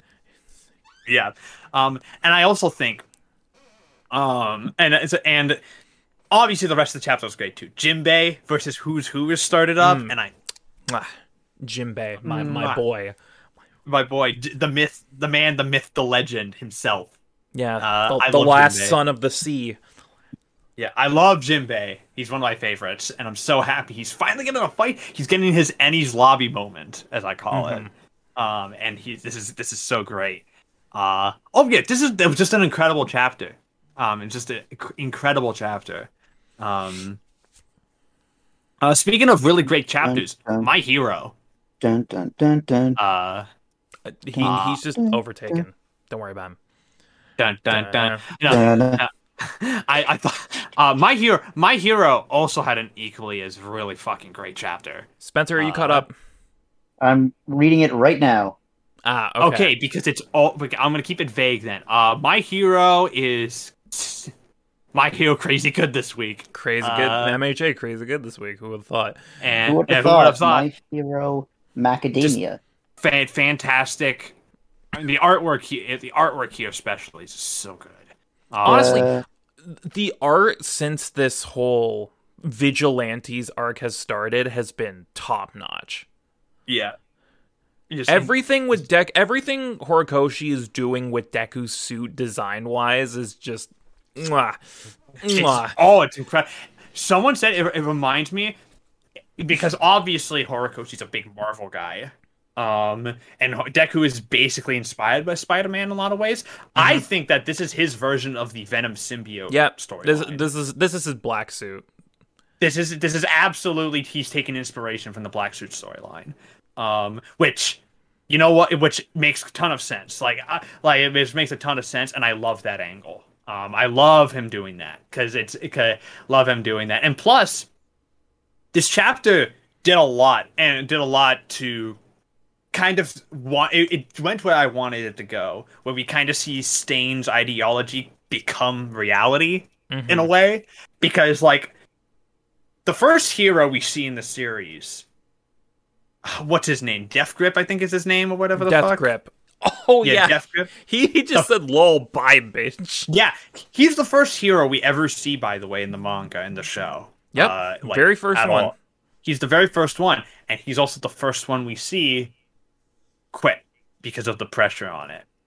And I think that's fascinating. I think that's a really great storytelling on the part of Horikoshi. Because you really get to see just how fake a lot of the hero society is there. You get to see how fake it is, and how it's wow, Stain was fucking right. Stain's absolutely right. He was 100%. Yeah, and it's a case, but it's also it's interesting too, because you also get to see which heroes are the ones who actually give a shit and are the ones who are actually good. Turns out Mount Lady is actually one who gives a shit, which is also surprising, and I like that. Especially since she was introduced as one of the fake heroes who was just doing it for the fame and the glory. Yeah, the fame and the glory. Turns out, hanging around Kamui Woods and getting that Kamui dick, apparently. Yeah, getting that hardwood, know what I'm saying? I don't know what I'm saying. Fucking helped. And she's great. She's great. Like subtle, like one of the like dark horse character development of the series to me, actually. And you also get just fantastic like Deku, just like Deku needs therapy. Deku needs to see a specialist. He needs to see someone. And of course, the most recent chapter. There it is. I think he got to the end of the chapter. There it is. Yeah. That's my boy. Blasty Boy's back. Yes, he is. Fucking Explosion, explodey boom, man. Dynamite. He is There he back. is. It took him fucking long enough to bring 1A back into the mix. 1A back, yeah, but still. or 2A now. 2A now. Sorry, it's their second year. They're second years now. Yeah. Also, Deku is a high school dropout, so we can't say this thing for him. Yeah, and also, Bakugo. What's interesting is that he didn't call him a nerd this time. His language is much toned down. Are we seeing character development? Is Bakugo like not as angry anymore? Bakugo seems a lot more tame, and it seems like he's a lot more willing to cooperate because clearly, I feel like the events of the war arc have really shook him. Probably, I would imagine. Because at the end of that chapter, the last panel is him talking to someone on the phone, presumably someone from 1A or all of them. So he was working with them to track Deku down. I would imagine it's probably the one probably heading the search is probably either Ida, Todoroki, or Uraraka. It's one of the three. Yeah, I'm gonna guess. I'm guessing Ida. I'm gonna guess Ida too. Yeah, it makes the most sense. Yeah, Ida, because Ida's the class rep. That or Momo. Momo also makes sense here too if they were going by class rep. I can see it being. I can also see it being Uraraka though. Yeah, that would make sense from like an emotional standpoint. Yeah, I can definitely see like a couple of candidates there. But like or maybe it's Aizawa. Aizawa's like, we need to get this fucking punk back here. Which is a very Aizawa. That's a very Aizawa thing to do. So he'll just show up in his sleeping bag with one leg, and he'll be like, "You think you could just run away?" Not on my watch, bitch. No one leaves my class unless I expel them, and you're not expelled, asshole. You're not expelled, bitch. Izuku Midoriya, you have 14 incomplete assignments. If you do not get them in by the end of the week, I cannot give you partial marks, sir. That's such an Aizawa thing. He just shows up in his sleeping bag and he pulls out his fucking student file from UA. And he's like, "Look at all of these demerits that you got. What are you gonna do to fix this?" What? You think you're some kind of fancy pants? You think you're some kind of big hero man? Oh, sir, you are a second-year high school student. You will be in my class at 8:30 in the morning, Monday to Thursday. Of course, Friday's the holiday. Yeah. And you think just because you're the fucking former #1 hero's secret son that you get fucking exemptions? Bitch, you will get exempted when I say you're exempted, which is never. Get back to class, young man. You will get this exam prep when you pry it out of my cold, dead hands, Izuku. And then he gets and then Aizawa gets a little too out of line, so he like slaps him with his binding cloth, and he's like, and then Stain shows up, and he's like, he's like, guys, I was right. And then Stain shows up, and he's just like, guys, I have these bunches of bananas. I'm the mafia of bananas. The Banana Mafia. All right. Shane, is there any other series you want to talk about? Fuck, hold on. Fuck you, Spencer. You got all these bananas. Eat ass. Eat ass. I'm gonna go get something to drink. I'll be right back. Yeah, okay. In the meantime, I only have a couple things in terms of manga I want to talk about, because I've been reading. Who would have thought, right? Golden Kong. Yeah, Shane actually can read. Yeah, Golden Kamuy, nothing to report there. Manga's still fucking Kino. the things I have been reading that I want to talk about briefly is I started reading the FMA manga again because I got a bunch of those Full Metal editions. Let me tell you, those volumes, mwah, mwah. I would be picking those up if I wasn't for the fact that I've already started collecting it in the 3-in-1s. Yeah. But anyways, the quality on the 3-in-1s is also really good, so it's like, it doesn't matter. Yeah, but the Full Metal ones surprised me with like just how high quality they are. Yes. Question about the Full Metal: are they 3-in-1s or are they individuals? That's the thing. They're kind of in the middle because they're not 1-to-1 each volume. They're like a volume and a half each. That's bizarre.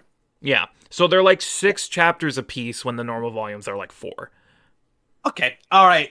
So that makes sense then. Yeah. So by the end of their releases, there'll probably be around like 18 of them.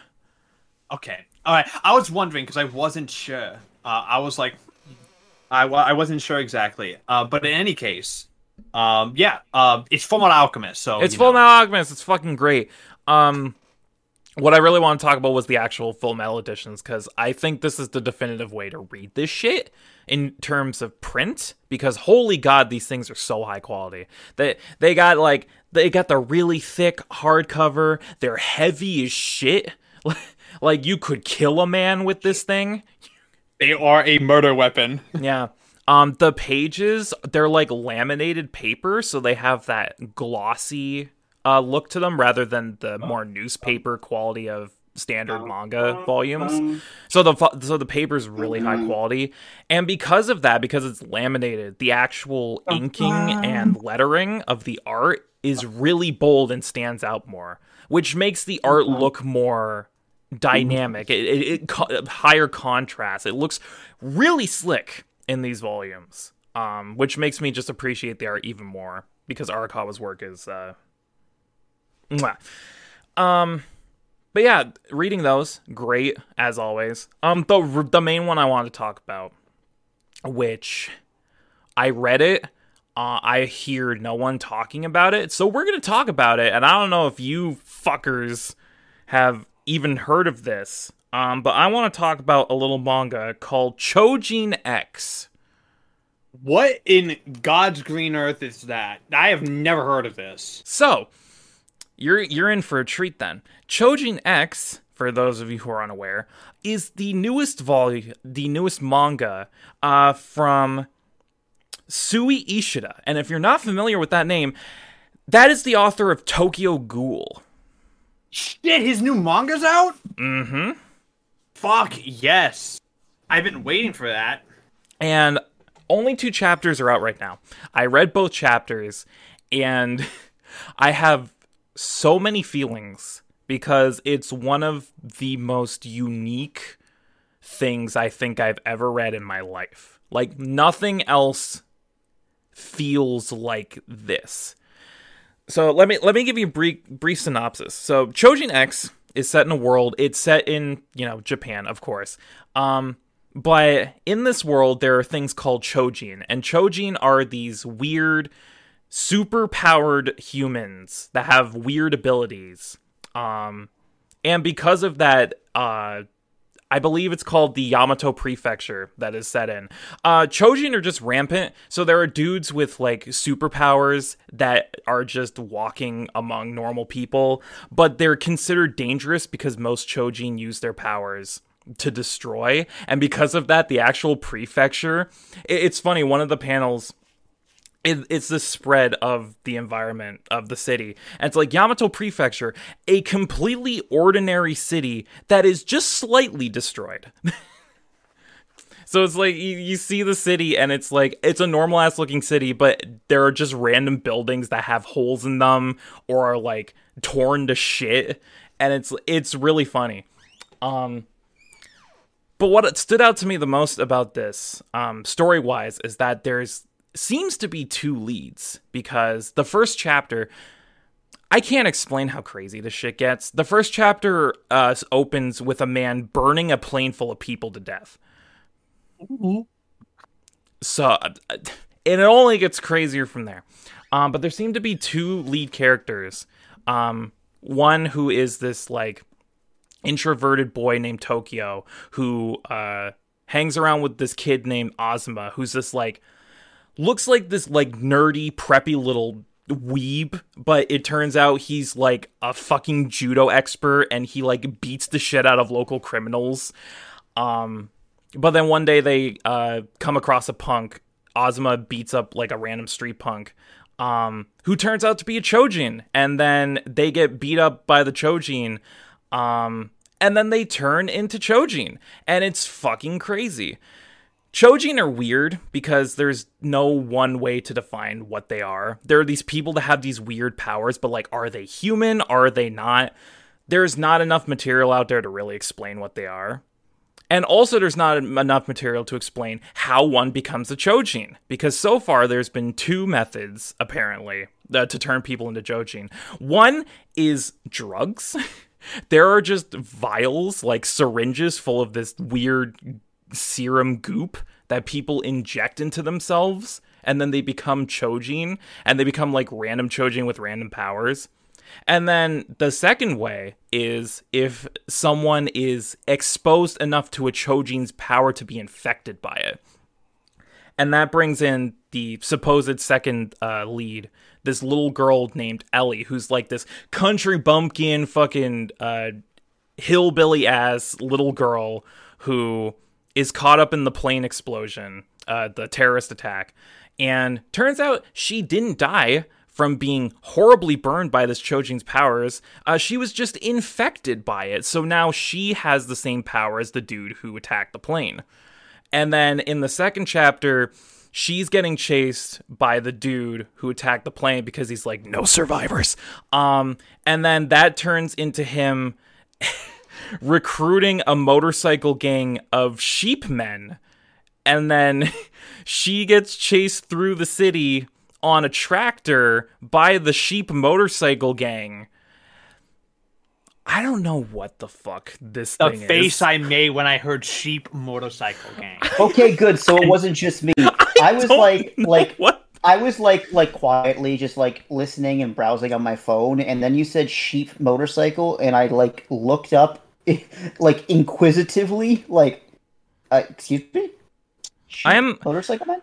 I am scrolling through this chapter to see if I can find the sheep gang so I can show you guys. But like, manga's fucking crazy, dude. It really does feel like nothing else I've ever read. You know what? Sounds like Shuei Yoshida. Yeah. He's always had bizarre premises. For like stuff. I haven't read Tokyo Ghoul, so I don't know if Tokyo Ghoul was like this, but Tokyo Ghoul gets pretty wild, dude. It gets pretty wild. I'm a huge fan of Tokyo Ghoul. So I'm really excited to read this. I'm definitely gonna read it now because like this sounds nuts, and plus, I am. It's only two chapters, so like it's recent, and I'm really excited for it. Here's the thing, though. I pretty much loved everything about this. I think the premise is really cool. The amount of wacky bullshit that he throws into this it's nice to see. I like that it doesn't take itself too seriously.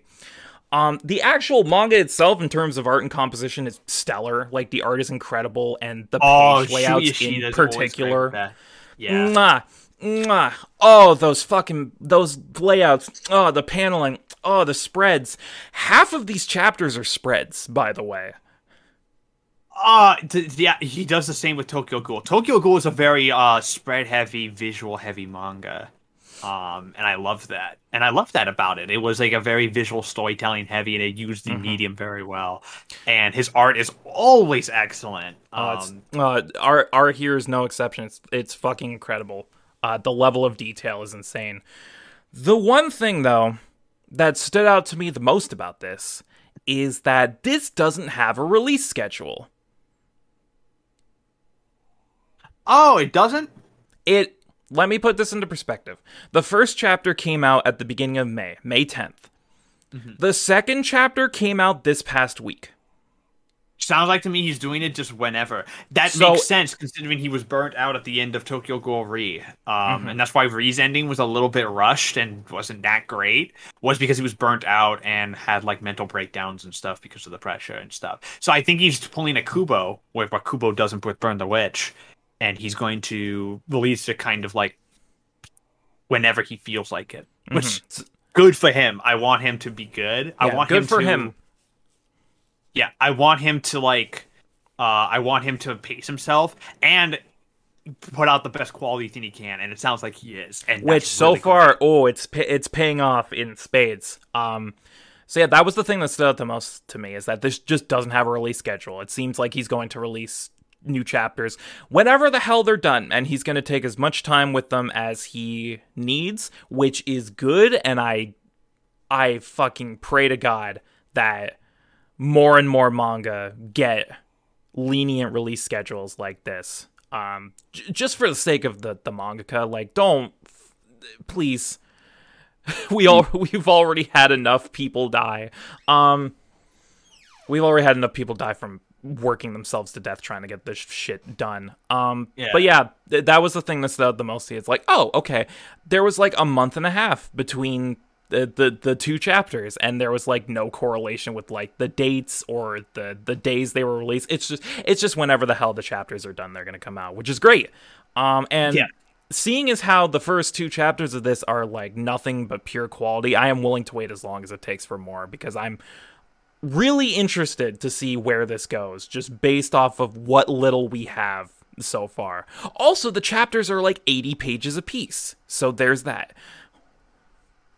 Okay. So if any of Oh, that, that's why they take so long. yeah, if any of that convince you to read this, please do so, because this is one of the most unique, original, and out there manga I've read in quite some time, and I cannot wait for more. All right.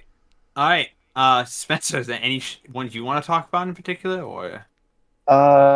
There is one that I want to talk about actually that nobody's talked about yet.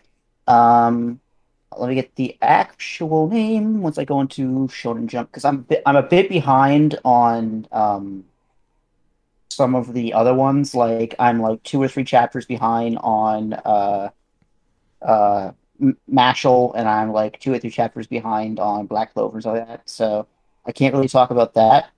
However, there is a relatively new manga that has come out that is called Candy Flurry. Oh, I still haven't started reading this. Is it good? It's very good. It's very fun. The first panel that you see of like action is basic in the first chapter is about a girl who says that she likes lollipops, and then the next page has her holding a giant lollipop beating up a kaiju man made of donuts. Perfect. I'm down. And that's the first two pages. Well, 3 technically. Basically, it is a world in which people that have been known that are known as, I believe they're known as sweet users, ate something called a toy candy and gained the ability to create any kind of sweet. But somebody ate one and got the lollipop user and completely decimated Tokyo, as in like razed to the ground. Like I'll take a screenshot and I will send it to in the chat, but there's nothing left of it, and it's about the Restule, which is like a group of people that that are working together to stop the candy users, because they're basically seen as like, oh my god, that's incredible. Kaiju, fuck, sorry, I just saw what Shane put. They are trying to stop candy users from taking over and like being ruthless. But like this is what one candy user did to the entirety of Tokyo. Just raised it, and it's incredible. It's genuinely incredible. It's really well-made art, great fight choreography for being a manga, and overall, I highly recommend Candy Flurry to anybody who's interested in just a good shonen with a unique premise. Can't wait for it to get canceled prematurely because no one's reading it. Yeah. Oh, dude, that's my favorite thing about Shonen Jump is, when all of my favorite things get canceled after like 16 Yeah, because it chapters. doesn't do well, unfortunately. Ghost Which Ghost Rider Paradox is the one that got me. Hmm. goes Zipman that one ended on its own on the author's volition though. That was not bad sales. So Zipman still makes me Hitman was angry. bad sales. Zipman makes me angry, okay? Zip Man makes me sad. Yeah. I can't. I get a fucking. At the very least, we always have Kaiju number 8. Yeah, at True, which I least. haven't Which started is yet, but I doing heard it's pretty good. fucking gangbusters, so it's Is not it? going anywhere. Awesome. And Chainsaw Man, when that comes Which back. when part 2 happens at some point, watch it never happen. It was just one giant troll.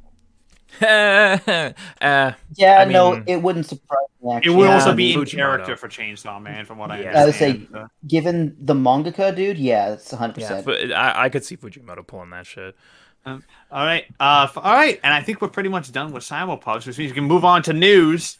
So let's go through this news. Speaking of Dynazenon, because we were talking about it, when Dynazenon wrapped up, it revealed what is coming next for the Gridman universe. So let's read on. The 12th and final broadcast of Superheroes production and Trigger's new SSSS Dynazenon anime project ended on Saturday with a teaser card for the next Gridman universe and the words Gridman X Dynazenon.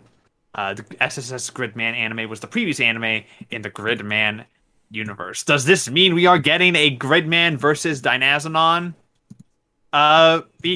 series? I don't fucking know, but whatever it means, I'm hype. Time for a full-on crossover. A full-on crossover, which means that which means I want to see Gridman and Dynazenon combined to become one giant man. And then, Gridazenon.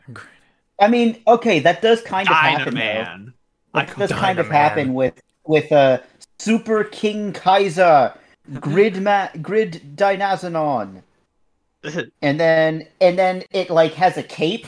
Shane, if you haven't seen the ending of Dynazenon, the Gridman and Dynazenon combine into like a Super King Kaiser Gridman, and it has a fucking cape that like blows in the wind, and it like there's like English choir singing as it becomes like this giant robot and fights, and then it transforms again with another kaiju that shows up, and then Dynazenon becomes a fucking rocket launcher that shoots a big fuck you ball of fire yeah, and just like woofs it.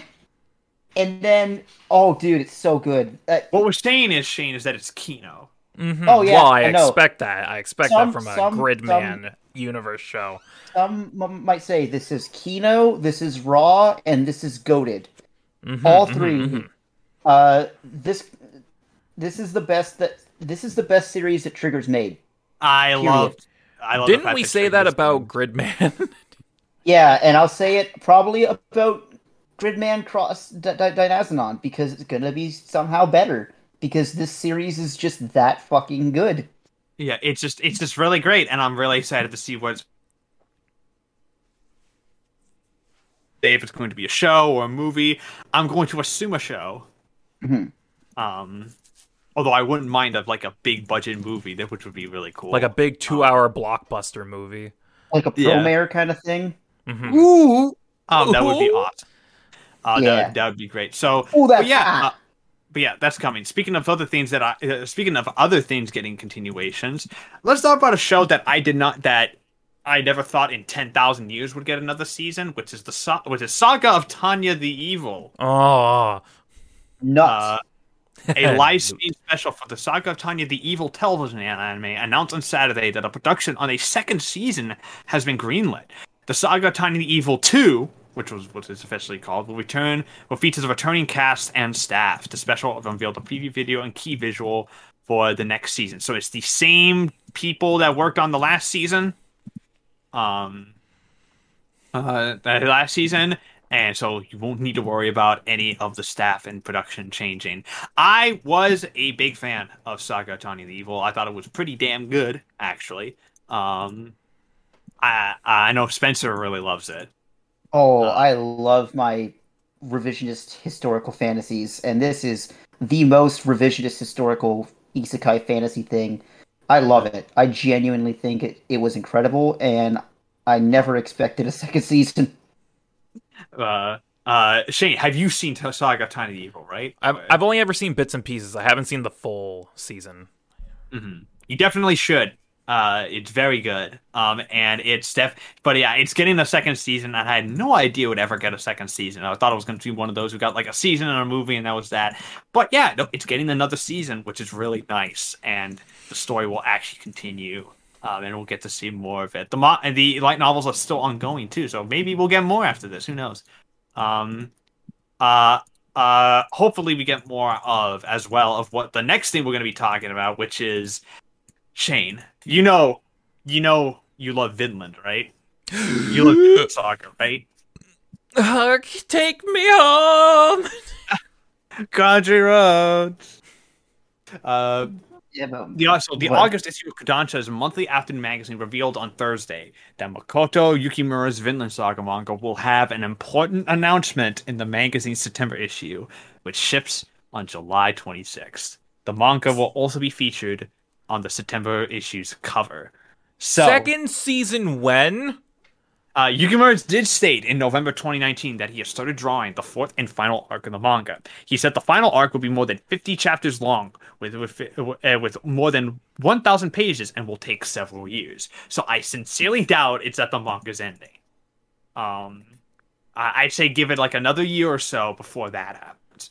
wait, I think I'm just confused about how September issue is having things come out in July. they combine when it comes to manga releases like Kodansha and Jump. When they do their releases, they release them 2 months before their specific like dates. Oh, Because okay. they skip a couple, because they combine some months for like holidays and stuff. Hmm. Just fun the way that releases go. It doesn't matter. It's the July 26th one. Gotcha. Okay. But yeah, Vinland season 2, hopefully. And if it does come out, that means it will be the farm arc, which is great. Because Farmland. Farmland, which will be 26 episodes of nothing but fucking Thorfinn living on a farm. Yep. Thorfinn living on a farm, reflecting his actions that brought him to this point, and just having an eternal existential crisis. I still need to finish the first season, actually. All you need to know Oh God, Spencer. If anyone hasn't, so the thing is that the first season, it will be what's known as the slave arc. If you want to know, Vinland Saga, some people found that the part of Vinland Saga where they, just walking from place to place boring. Imagine like that. But for like 45 chapters, they're just in a fucking farmland, and like it's all character development for 45 chapters. Which you know what? Those people don't deserve rights. You know what? No, that's the best part of Vinland to me. Like the fucking... I did actually find, though, I did get quite bored. At like one point, I just found it to just be spinning its wheels for a couple of episodes, that's for sure. To me, Vinland Spencer, Saga, you don't deserve rights, I guess. Well, to me, Vinland Saga works at its best when it's a slow burn character drama, and the farm arc in Vinland Saga is the slow burniest of slow burns. Also, joke's on you, Shane. It's no longer Gay Pride Month. I already don't have rights anymore. Oh shit! Fair enough. Yeah. Fuck the gays. We don't like the gays anymore. We can't support the gays cannot anymore. Stand them. Yeah, we legally cannot support them anymore. It's July 2nd. It's July 2nd. But I'm just sitting here. I got my bookshelf next to my desk, and I see those 5 books of Vinland I got. Are you gonna read them? I'm hype. Because I've heard from a lot of people that Farmland is the best Vinland ever gets. So yeah, because if Vinland ever it's divisive. There's some people who say it isn't because it's slow, but like to the people who like really love that slow burn character drama and the actual like historical accuracy and the the life of the Nords, and the actual like history elements, it's widely regarded as the best. I don't worry, Okay, Thorfinn. I too have an internal existential crisis over my purpose, my existence. And honestly, my favorite part of Vinland is always the slow burn stuff, because I find that's where they get a lot of the good character work. I will say this, and I will give credit where credit is due. As a history major, this series is incredibly accurate. Like genuinely surprising how historically accurate they are for a revenge seinen manga. Like, really, really well done. So, especially since they do take some liberties with history in a little bit. Yes, they do take some liberties, but for the most part, it's it's all for character. It's never for like, it's always for like good reasons. And I love it. Like Vinland is like, I love it. Oh look, let's move on to the all right. Time for our next let's talk about the Mappa event, because this was the next thing that happened. Mappa had a big event, and they had a bunch of stuff they talked about. We're only going to talk about the 3 big things that they announced there or showed there, because they showed out a bunch. They talked about Zombieland Saga for a bit, but they had nothing to show. They talked about Attack on Titan, and they had nothing to show. They had a key visual, and that was it. They had a key visual and a director who looked like he was about to die. He had like actual he literally had like dark black bags under his eyes. He looks like he was like, let him sleep. It's like, and everyone in the comments was like, let this man please sleep. No, listen. No, we need to chain them to their desks so they are productive at all times. Yeah. All right. But let's talk about the things they announced. One of the first things they announced was Tact OP. It was Tact OP, which is a brand new co-production show between Mappa and Madhouse. So double the overwork. So Animation Studio. Give Madhouse credit where credit is due. They are not nearly as bad as Mappa is right now. They only have 3 shows this season. Series. Because all their best animators left the company. Yeah, that's true.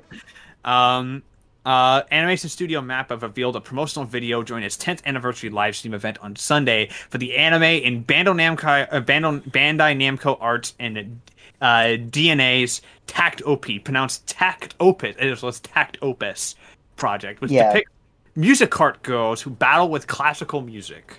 Yeah. Please, kick that in. The video reviews of the anime titled Tact Opus Destiny will premiere on October 5th on TV Tokyo. Kyoki Uchimiya stars in the anime as Tact Asahina. DNA and Oji Hiro, who is the creator of Soccer Wars, is credited with the original work. The director of the show is Yuki Ito, who directed Grand Blue Fantasy the animation. Remember how that good that looked. And a magical girl, Lyrical Nanoha Vivid, who will be directing it both at Mappa and Madhouse. And the writer is Kyoko Yoshimura, who was the writer on God of High School. And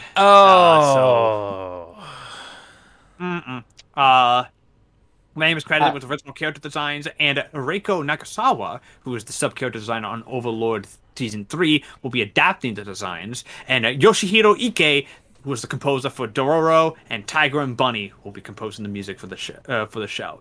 In the story of the anime, one day a black meteorite fell on the world, and the world completely changed. The meteorite produced grotesque monsters called the D2, which started running rampant. D2 very quickly banned all music, which was the one thing that was able to overcome them.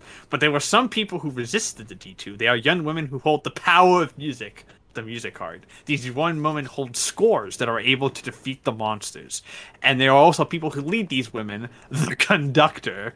The anime takes place in America in the year 2047, which has fallen to the ruin thanks to the D2. Tact Conductor is partnered with a music card named Unmei. Tact yearns for music to be returned to the world, and Unmei wishes to destroy the D2. Their aim is to travel to New York. Okay, so I have the power of God and music on my side. I did not expect this show to sound as dumb as it did. I 100% expected it to sound stupid.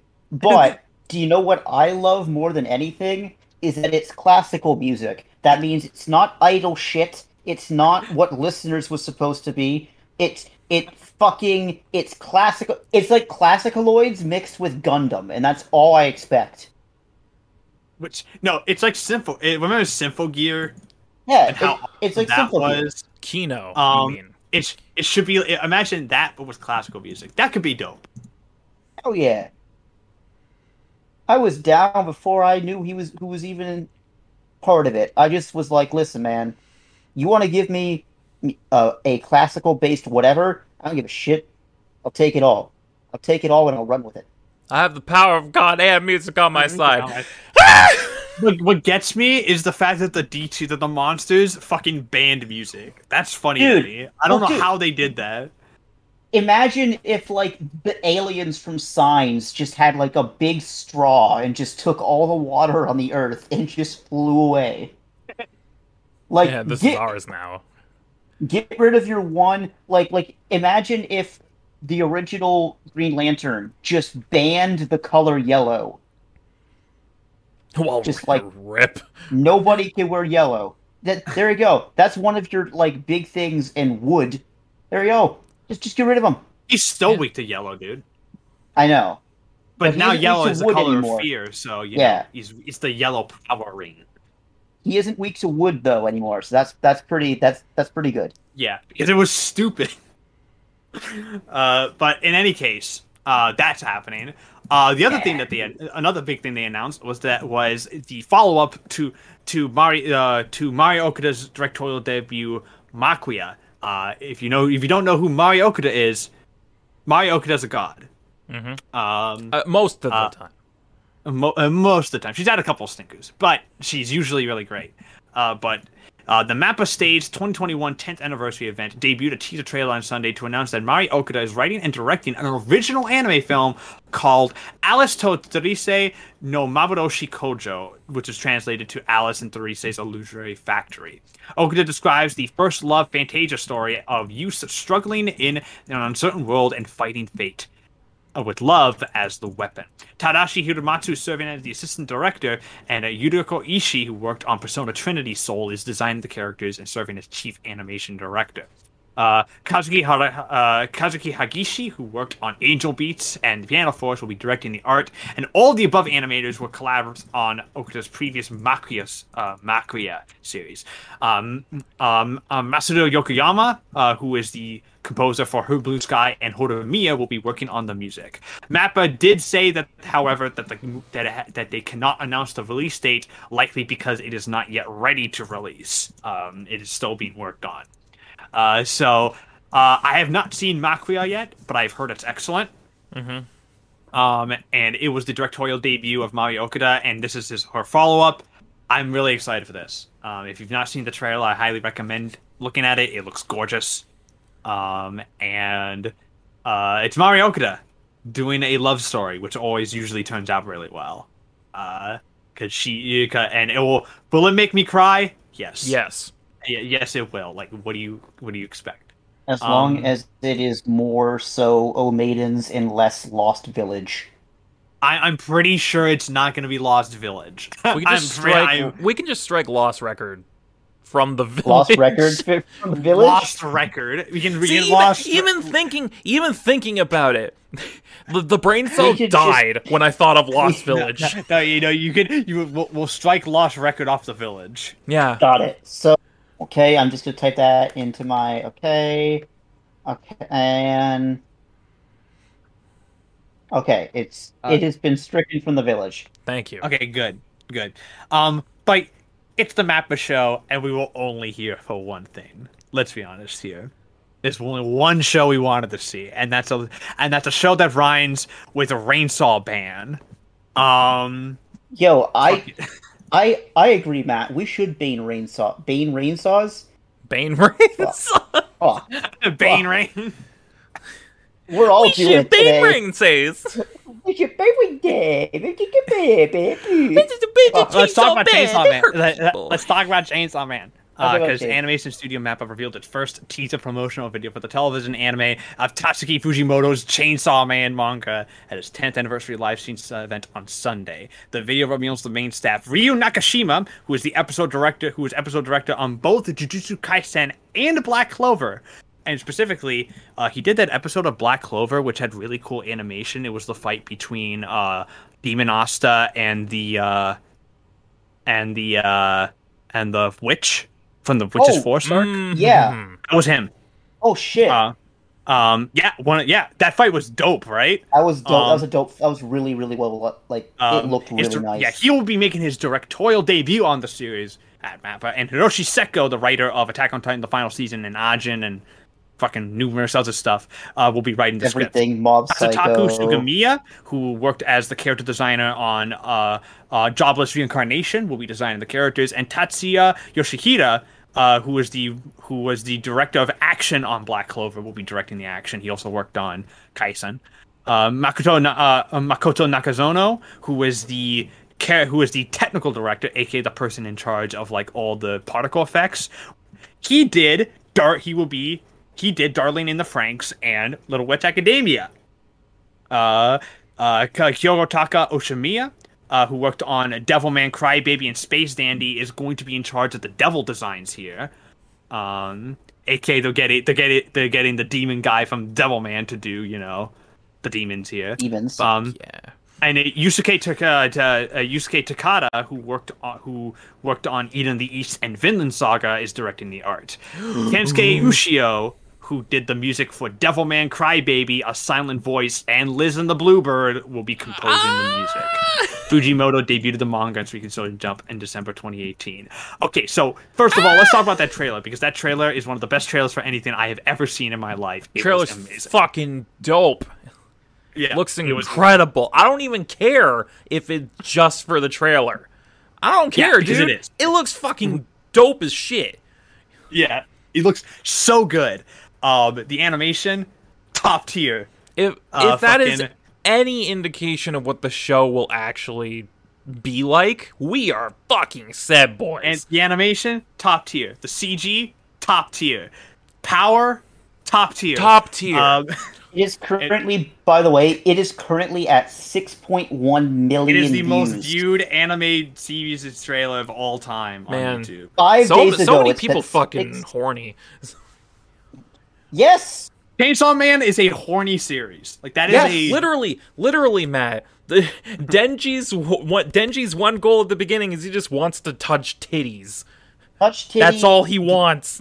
I want to have lots of sex. Get ass. Okay, touch ass, get Lots ass. of sex. Lots of sex. I'm gonna turn into a Chainsaw Man. I'm And gonna rip and tear, boys. The series wraps on itself like Ouroboros eating its tail, in which it becomes detrimentally horny as a joke to being like, no, being too detrimentally horny is kind of a bad thing. Don't do it, Denji. Don't do it. Don't Happy Halloween. Don't give in to your primal temptations. Happy Halloween. It looks fantastic. It looks fantastic. The staff is stacked. Just that staff. Honestly, I'm most excited. I'm not even most excited about the fact that there's a lot of the Kaisen and Black Clover and Attack on Titan and Franxx and Vinland people working on it. Which, oh my god, just the fucking stacked list of Fucking. But it's Kensuke Ushio actually. Like I could not have asked for a better composer. I could not have asked for a better music guy working on this. Devilman's music is so good. If you've not listened to it, It won soundtrack of the year. and if you're wondering, yes, Kensuke Ushio is the person behind the Liz and the Bluebird piece from the Sound Euphonium stuff. Yeah. That 25-minute orchestral piece, that's him. And God in the flesh. If you have not listened to the whole thing, do it, because it is incredible. It is so good. And I cannot wait to see what he does. I expect he'll do something probably more similar to Devilman. Probably a lot of rock. Probably a lot of rock, a lot of like techno electronic stuff. Synth. And yeah, I would not be shocked, because, Chainsaw Man is going to revel in the fact that it's like about a man with a chainsaw. So like, it's gonna be dope. I Also, cannot wait. One thing that stood out to me is that I don't even know if there's any fucking CG in this trailer because I can't tell. There is a lot of the backgrounds are CG. If there's any character CG, I legit cannot tell. It's the chainsaws are. I know that for sure. Cannot but tell. They look Can't really tell good. the difference. Yeah, they look really good, which makes me. But Mappa has gotten really good at doing CG stuff, though. So Yeah. Experience from Dorohedoro on Attack on Titan. Will do. I'm curious to see how they look in the actual show. Obviously, because this is all these cuts were made for the trailers. This is not a final representation of the show. But we'll. Mm-hmm. And I sincerely doubt that the entire show is going to look like this. No, of course not. No show is going to look like this throughout the whole thing, except maybe Mob Psycho. But if this trailer is even... If the show even turns out looking half as good as this trailer, we're fucking set. Yeah. Oh, no. The only thing that we didn't get from it is no release date, which makes me think that, Which means it's not coming out this year. It's not. Yeah, it's just not. I'm going to guess probably winter. Winter at the earliest. Yeah. It's definitely next year, though. It's definitely next year. Anime of the year 2022. Anime... I don't know. Maybe, actually. It's a contender. For sure. Next up, our final piece of news is news that came out yesterday. It's about Ava, and Ava finally has a release date in the West. And it's on an unexpected source. So Amazon Prime Video announced on Thursday that it will exclusively stream Evangelion 3.0 plus 1.01 Twice Upon a Time, the new version of the final Ava film, worldwide on August 13th. The company streamed a trailer. Evangelion 3.0 plus 1.01. God, I hate that title. Is a new. It's Ava. I'll deal with it. Like an is new version of Evangelion 3.0 plus 1.0 Twice Upon a Time, and began playing in Japan on June 12th for the film's last run. The new version contains minor revisions to some animation sequences, but does not change the story. So it's literally just updated animation. The film will stream with dubs in 10 languages, including English, French, German, Portuguese, Spanish, and Italian. It will also stream in Japanese with subtitles in 28 languages. In addition, Amazon Prime Video will also stream the first 3 films. Evangelion 1.0, You Are Not Alone, Evangelion 2.0, You Cannot Advance, and Evangelion 3.0, You Cannot Redo in over 240 countries and territories, including the United States and Canada. So, this all confirms a couple of things. One, Funimation did indeed lose the rights to They Rebuild. lost it. They fucking lost it. They lost it, which good and bad news. Bad news is boo. Bad news is those Blu-rays ain't gonna be getting any cheaper. Nope. Good news is I own them, and now they're collector's items. And you can sell them for $1 million. I can sell them for exorbitant prices, which I'm not going to. I'm just going to keep them. This also confirms another thing, is the fact that if it comes out on August 13th, and there's already a dub, which means that this has been dubbed already. Mm-hmm. Which means, who's the cast? Who is the cast? That's a big question. What cast are they using? Are they using the Netflix cast? Are they using the original Funi cast? Or, I've heard rumblings, Oh god. a brand new cast different from both of those. Just fucking stop. Wait, Cast Just number 3. stick to one, please. Because it is Amazon, and I'm happy that we're finally going to get to watch this, because this is one of my most anticipated films of the year. It will probably end up in my top 10 of the year, more than likely, if it's as good as everyone's saying it is.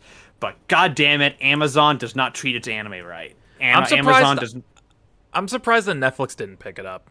I'm surprised G-Kids didn't pick it up. I thought G-Kids was going to pick this up. Actually, not Netflix. I thought G-Kids was going to pick it up. If G-Kids had picked it up, there would have been a Blu-ray, and it probably would have gotten the theatrical release with them. Theatrical release. But apparently the reason why is that they're putting it on Amazon is because they don't know... is that it's because of the pandemic. But there's no excuse. Like, theaters are open in the U.S. again. So, like... And movies are making money. So, like, it's not... What? Like, it's just a confusing situation. Anno didn't seem happy that they're putting it on Amazon, too, if you've read his press release. He mentioned in it, he was talking about like, oh, he's like, I'm happy Amazon picked it up, but just make sure to watch it on the biggest screen you can, preferably one that looks like a theater. And I'm like, ooh, he had some choice words for Mr. Yeah, he had Jeff some choice words, Bezos. which makes me think this wasn't Kara's decision. I think it may have been Toho's, more than likely. Was the Funimation dub the same as the ADV dub? Is that what I'm thinking No, of? it had some of the same actors. It had Shinji, Asuka, and Misato were the same actors. Everyone else was recast. I love the rebuild dubs. I think they're the best dubs that Ava has ever received, including ADV, including the original ADV dub, including the manga dub for End of Ava, because that had the same cast but some different changes in different studio, and the new Netflix dubs. It's the best one out of all of them. It is spec-fucking-tacular. And honestly, I just want them back just for consistency's sake, because it's going to be very bizarre if they dub this differently. Yeah. That being said, the rumor states, like, this is just rumor, so please do not take this with a grain of salt, that they've redubbed the entire thing. That all four of them have been redubbed. I was gonna say if let me get this right. If 3.0 plus 1.01 does have a new cast for the dub, and then they were just slapping the rest of them on there with the Funimation dub, it's like, what? It's like, huh? That would be bizarre. It also and the film and so but the best thing about this is that it's all in one place now. Yeah. And Shane can finally watch them. Yeah. There's no excuse anymore. I would say when you want to watch the final one, you have to put a schedule out for it because it's 3 hours. So it's not the final one. It's not a short film. It's pretty long. But I'm definitely going to be watching it, and I'm really excited for it. And now we are done with the news. So we can finally get to our featured anime of the podcast. Featured anime of the podcast, which is Yuri on Ice, directed by Sayo Yamamoto, and written and who also was the writer on it. So directed and written by Sayo Yamamoto from Studio Mappa. Aired originally from October 6th, 2016 to December 21st, 2016. It aired for 12 episodes. And is currently licensed by Funimation. You can watch it over on Funimation and on Crunchyroll. It's on both. And I'm pretty sure the dub is on Funimation. So sub on Crunchyroll, dub on Funimation. Yeah, you can go watch it there. Yuri on Ice follows a 23-year-old Japanese figure skater by the name of Yuri Katsuki, who loves the sport but loses in the Grand Prix final loses and has a crushing defeat and pretty much loses his initial feelings about skating and his career gets put on hold. Puts his career on hold. Some time passes, and eventually, when he visits his childhood friend, meets up with one of his idols, which is the Russian figure skate champion known as Viktor Nikiforov. I'm pretty sure is his name. I don't want to butcher that. Yes. Nikiforov. And he comes to Kyushu and offers to coach Yuri and kind of revive his skating career, which then also puts him into conflict with a rising prodigy skater, also named Yuri, but Yuri Pletsky, who is who made a promise with Victor back in the day and wants him to keep it. We don't know exactly what the promise is. Yuri on Ice is one of these most popular shows released in the past decade. And it made a lot of waves for a lot of different reasons. And it is a show that is near and dear to my heart. I really love this one, and it is a fantastic series. Shane, what did you think of Yuri on Ice on this rewatch? Because you've seen it before. I had seen it before. I watched it randomly one day a few years ago and loved it. On rewatch, nothing's changed. Yuri on Ice is an incredible show, and anyone who hates it for no justifiable reason, just because it dominated the Crunchyroll Anime Awards. Get over Josh. it. Like, Josh. Josh, get over it. I feel like it deserved every single ounce of praise it got. Because not only is it a fantastic looking show with some of the most impressive technical animation I've seen in quite some time, I think the actual story, the message behind the show, is great as well. It's a show about people who are passionate about what they do coming to a head, and different ideologies and different viewpoints start to clash, and you start to see what figure skating means to all these different people. Is it about fame? Is it about money? Is it about pursuing a dream? Or is it about just trying to be the best? And you get all these different mentalities throughout the show, and it becomes a really great character piece for just figure skaters in general. And it's gay as shit, and I love it. It's so fucking gay. And I'm not even just saying that because me like gay. I'm saying that because as a representation of homosexual relationships, it is spot on. Like, this is it's so good. Genuine LGBTQ representation, and it does not falter. Sure, there's some quote-unquote queer baiting in there, or some quote-unquote censorship because they didn't show the one kiss, but it's like, whatever. You know they're fucking behind closed doors. Like, come on.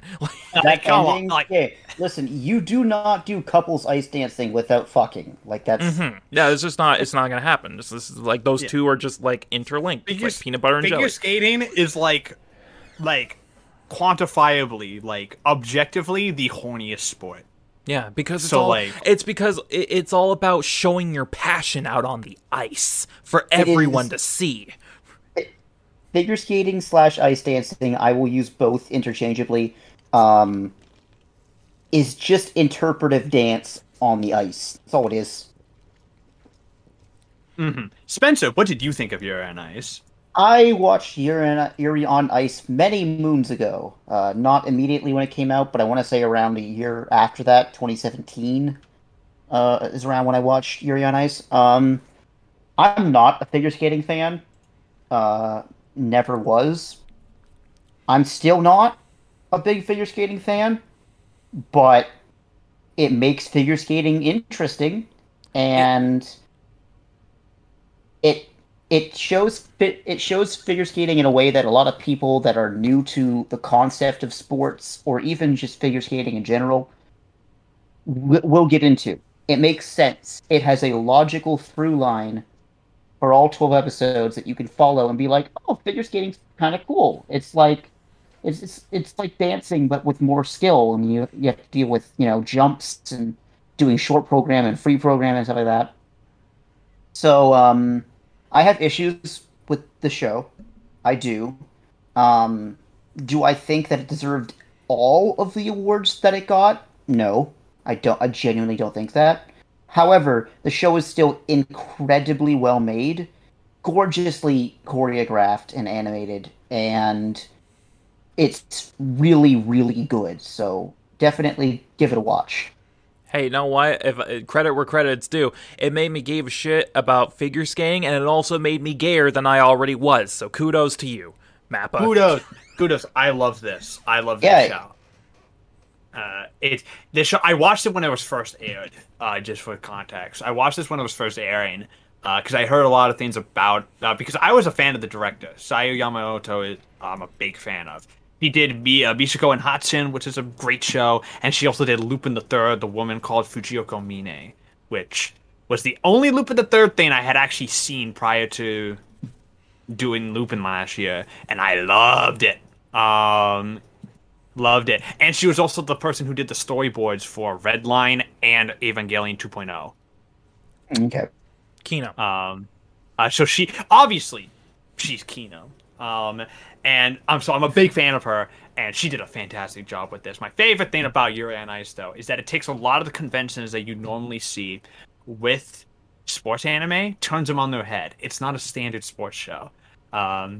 For one, it's about adults, which is refreshing. It's For actually the about most part. for the most part. Obviously, Yuri Pletsky is younger. I fucking forgot he was that young. So when they Yeah, he's said he was 15. 15, I was like, huh? Yeah, he's young as shit. Most figure skaters are relatively young, especially in Yeah. this. Yeah, Like- young as shit. But like the main two leads, are like Yuri and Victor are both adults. Are both adults. It's a sports show about something that you don't normally see. The competition side, you normally see like the dancing, and it's very pretty. But then you realize that, oh shit, it's actually like super competitive. And there's grudges and rivalries and all the hot-blooded stuff you normally see with sports shows. Because yes, this is a sports show, and I love and I know a lot of people dismiss Yuri on Ice as just light and fluffy. It is not. Light and fluffy, it is not. It is a full-blown sports show, and that's one of my favorite things about it. That it deals with a lot of heavy topics as well. It has one of my favorite depictions of anxiety in anime. I relate a lot to Yuri Katsuki personally. I think he's one of my favorite protagonists in sports shows. I just love this show. Like, this show is just fan-fucking-tastic. So let's get into specifics. Shane, what was your favorite episode of Yuri on Ice? I'm gonna say that my favorite episode. There's a couple of choices here. Mm-hmm. My favorite episode is episode 11. Mm-hmm.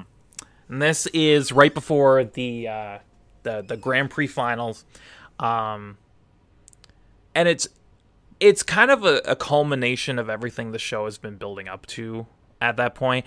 Seeing how it's like predominantly skating, because they're in the midst of the Grand Prix finals now, and they're really getting into it.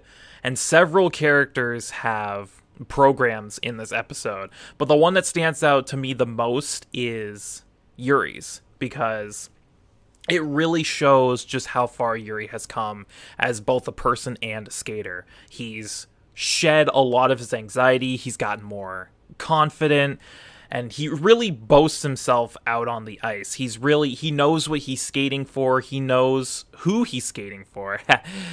And he just knows where his passion is now. He's figured everything out, and he gives one hell of a performance, the best performance he gives. Mm-hmm. And it's just such a great progression of Yuri's character, and I honestly think this, if not the next episode, is like the climax of his character arc. And it's all done visually through his skating, which is great. And then also, this episode has the downfall of JJ, which fuck you, JJ. R.I.P. JJ. R.I.P. JJ. Rip impasta JJ, eat shit, die even. You are a fucking terrible human being thinking that JJ is the worst character. He is not a bitch. He is not an asshole. He is nothing of the sort, and I will not take this JJ slander sitting down, okay? I will stand up for JJ. Consider me an honorary JJ girl. Well, now you know how we felt when you were slandering Fuzzy. Fuzzy doesn't do anything, though. JJ has a character arc. Fuzzy's just yeah, but Fuzzy was great. Fuck you. But yeah, it's episode 11. Great episode. All right, episode 11. Spencer, what's your favorite episode? Yet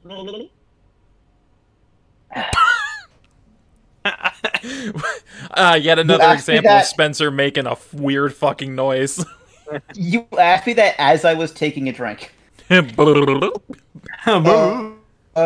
My favorite episodes are episode 11 and 12. He's cheating. The Grand Prix final, short program and free skate. This show was really good. Okay, and I've said that before, but episode 11 was the first episode to make me like cry, like literal tears. Because you see Yuri nail his fucking program, and you're like, yes, you've come so far.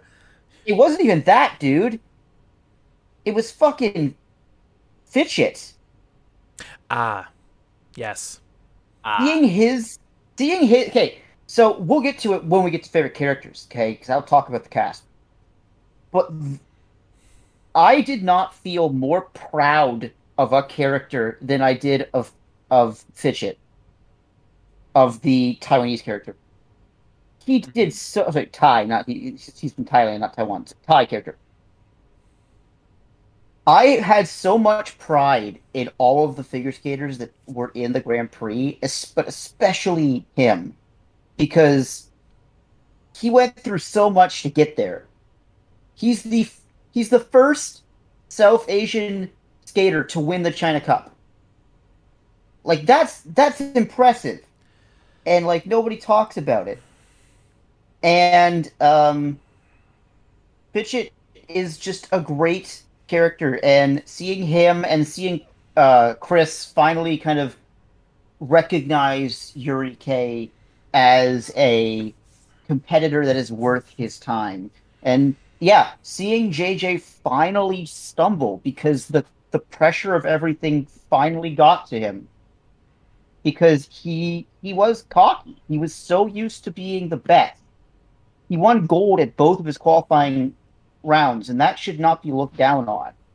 Like, the guy's an incredible skater, but everybody has a breaking point. And finally being able to see a more vulnerable side of JJ just messing up his program because he's too stuck in his own head, while you see everybody else who's had to deal with things kind of growing, while JJ has to learn that maybe he's not the best on the ice.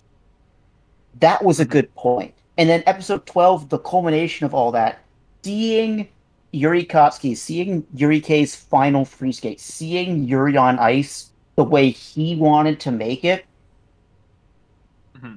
and the ending where him and oh my god, just it's such a great 2-part finale, and that's it, dude. It's just so good. I love it. And then him and Victor fuck on the ice.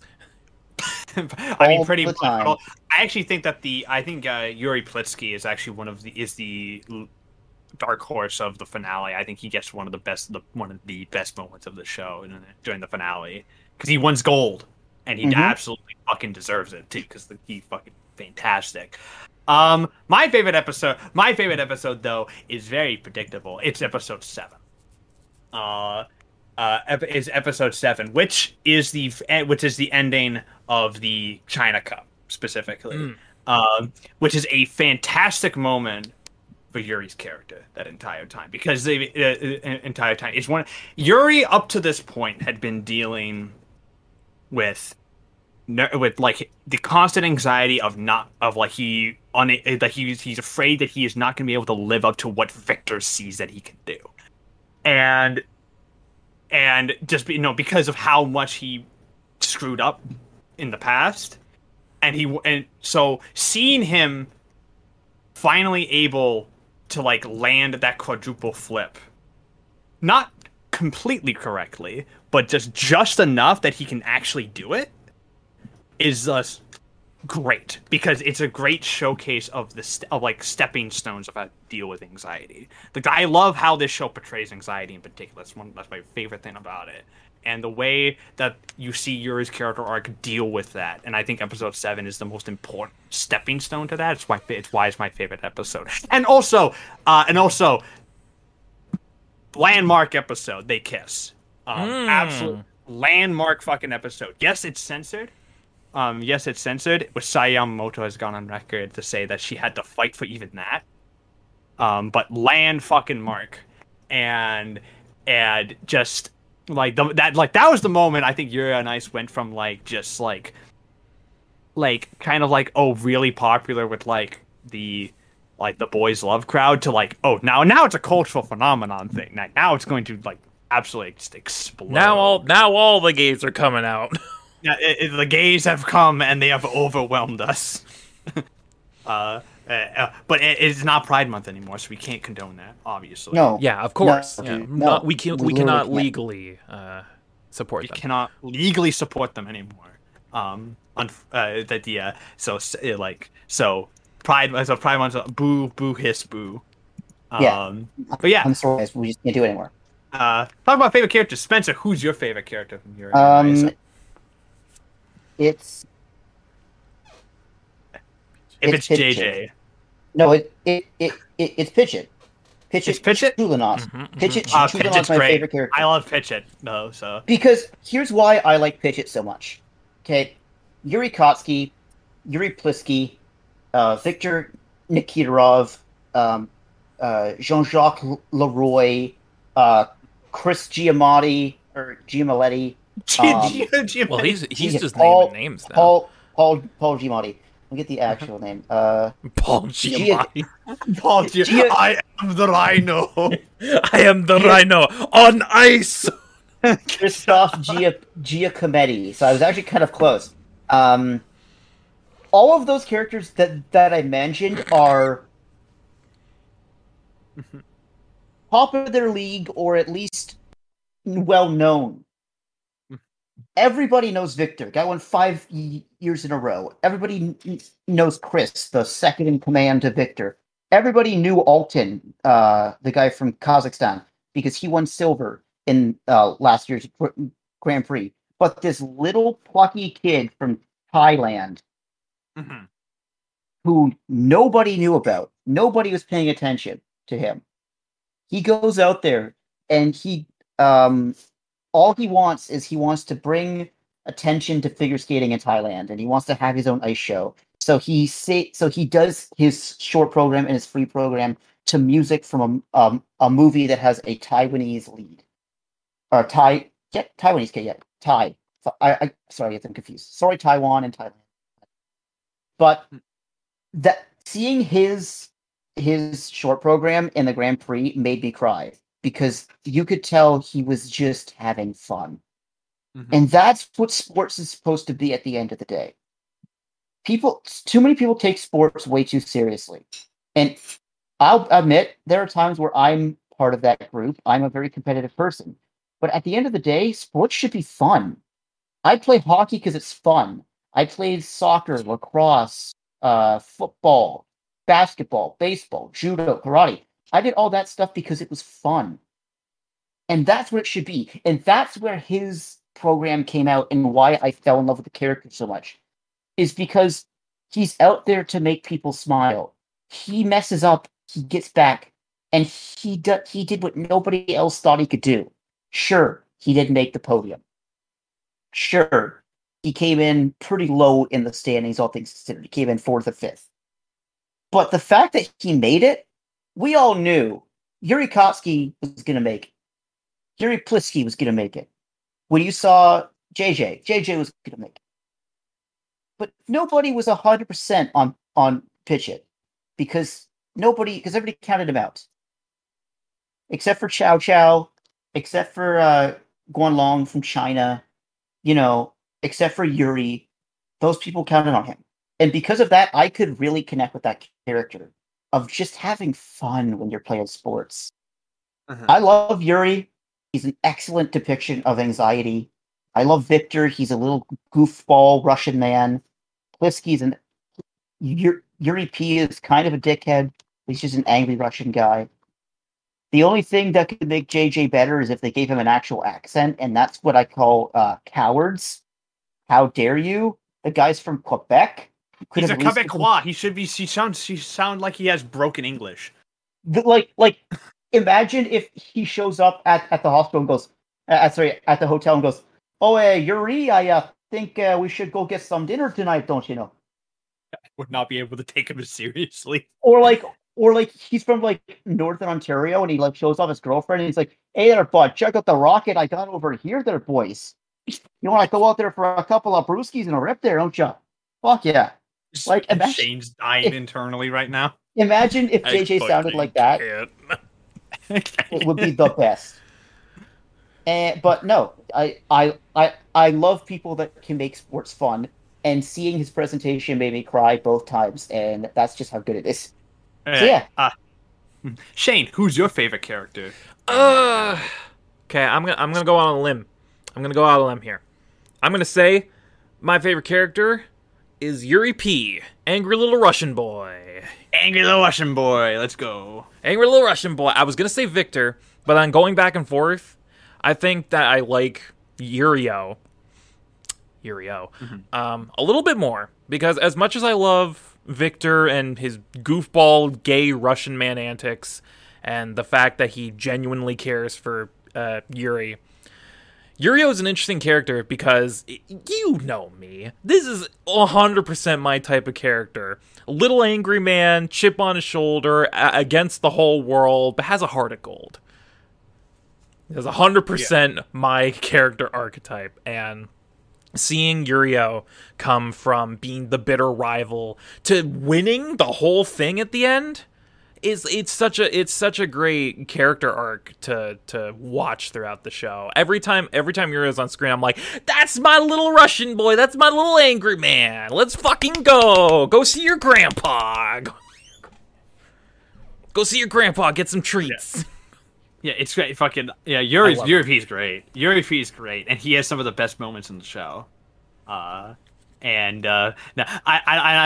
love how he has both the names Russian Punk and Russian Fairy, which is both it's so funny. Because he's a bitter ball of anger, but he also softens up over time, and he becomes more in tune with his feelings. Like it's just like he only knows the Russian Fairy because he's hot, because he's got good looks. He is 15 though, so we can't sexualize him. Yeah, we can't sexualize him. He is underage. We can't put him in cat ears though. However, we can sexualize my favorite character, Viktor Nikiforov. There it is. Nikiforov. Viktorov. Oh, I love Viktor. Viktorov.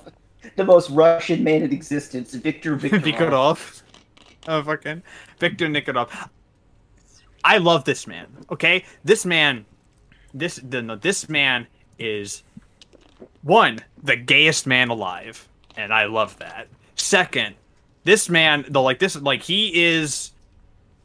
like the double whammy of a character I love. He is not only hilarious and has like funny antics, and he has a lot of the comedy in Yuri on Ice from his like the way he speaks and the fact that he just kind of doesn't give a fuck. He lives life how he feels like it, goes with the flow kind of thing. But he's a great mentor character because you always know that, like, deep down, everything he's doing has a point to it.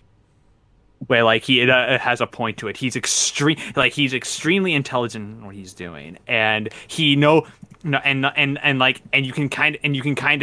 definitely see that when he's training both Yuri and Yurio, and he has learning more about him as the show goes on, like how you learn that he like lost inspiration to create new moves because everyone just kept using his shit over and over again, until he sees Yuri and he's like, yo, I can do that again. I can keep on like creating new routines and stuff. So learning more about him is what makes him one of the most well-rounded characters in the show, and he's the most fun to watch on screen. And I just love Victor. He's what makes the show for me. And I really, really like him because of that. But with a favorite must come a least favorite. I'm just gonna start with Shane. Shane, who's your least favorite? Wrong opinion. You can tell me I'm wrong. I don't give a shit. My least favorite is JJ. Out of everyone, he is the one that I genuinely just do not like. Like I find him arrogant. I find him pompous. I find him stuck way up his own ass, which makes his downfall in episode 11 all the more satisfying to me. But he's voiced by Mamoru Miyano. He's voiced by Mamoru Miyano and Jeremy Inman in the dub. Unfortunately, he's not Quebecois, but it's Ezra Rice actually. It says in the credits Jeremy Inman. No, it's Ezra Rice. It's Ezra Rice. The fuck? Tell them that they're wrong. Email them. I will tell Funimation they're wrong. Anyway, yeah, I just can't get behind JJ. I just don't click with him. Sorry, you fucking Canadian douche. Okay, it's a fucking Spencer. I can call him that because I'm Canadian. So yeah, you know what? Yeah, we're all Canadian here. You want to play this game? You want to play this game, Shane? Spencer, who's your least favorite? Go ahead, do it. Okay, it's Yuri Plisky. There you go. And I respect your decision, even if it's wrong. We're about to get. Sort of. I like all the characters. I just find Yuri P to be 99% of the time just completely insufferable. But then he hugged his grandpa. And then he hugs his grandpa, and I'm like, "Oh, you loved your grandpa, B. That's really nice." And then his It's like, grandpa make him pork cut with bowl coats. yeah, I can't even say the proper Russian. Yeah, I don't know fucking Russian. Well, it's pretty good language. No, it's not Yuri P, but it also is Yuri P, because some of the other characters just don't get enough screen time for me to really care. Yuri P is given basically the secondary lead role, and I do genuinely find that character type to be just annoying. And while I could see him grow throughout the entire thing, and JJ was only about 3 or 4 episodes, I could understand where both of them were coming from. But while JJ was quote unquote pompous, Yuri for the first like 3-4 episodes is just completely just despisable. Guy just shows up, won't take a loss properly, expects to just drag Victor against his whim back to Russia, and then he slowly grows. He slowly becomes more agape. He understands that familial love. But yeah, no, I just don't like that character trait. That's a personal preference. But I also really do like Yuri, so it's a weird thing where it's like I have a least favorite, but it's not really a least favorite for the entire show. It's just for a little chunk of it. Understandable. Yeah, I'm also in a weird position. I'm in a weird position where I think JJ is way too much fun as a character in order to hate him too much, because he's voiced by Mamoru Miyano, because I watched this in sub, and I love Miyano's performance as him, and I also think that he's like just a great antagonist because like he's camp. He's camp. He's perfect. He's the perfect type of antagonist for this, and his over the top personality really like contrasts everything else in the show. Theme of King JJ is the best. Yeah. So what I do is I have to go with the character. Is that I was like, okay, there's a lot of the international skaters, and not all of them get a lot of screen time. And some of them I don't, and I don't like some of them just because they not only don't get enough screen time, but I also don't think that they're that interesting or they're assholes. And I'm gonna South Korean one. Oh, well, it's the South Korean one. Yep. I don't like him very much. I think he's a dick. And he's not interesting. He's the type of character trait that I'm not a huge fan of, where he's like, oh, he's got a lot of he's a lot of fans because he's really attractive, but he's actually like emotionless and doesn't care about anything other than the sport. And I'm like, fuck off. Like, fucking, I've seen that character trait so much. I've seen him it's in every single sports show or sports thing, and it's one of the ones where it's one of those shows I'm like, okay, yeah, I can do without this. Like, I can do without this. And he doesn't get nearly enough screen time to even develop his character anyways. Yeah, so, I barely even remember him. He only showed up for like a couple of episodes, got like no screen time. So he got 2 episodes. We saw 1.5 of his programs, and then he got like 5th place and didn't make it. Yeah, didn't make it yet. So like it's like why bother? Yeah, lol rip.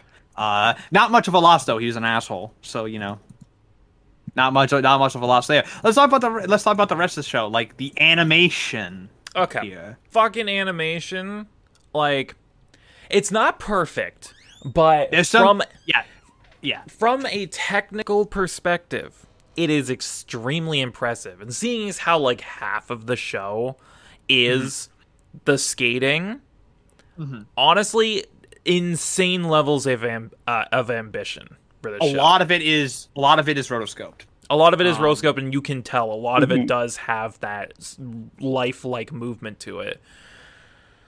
It used a fuck ton of key animators because of how much 48 and a half.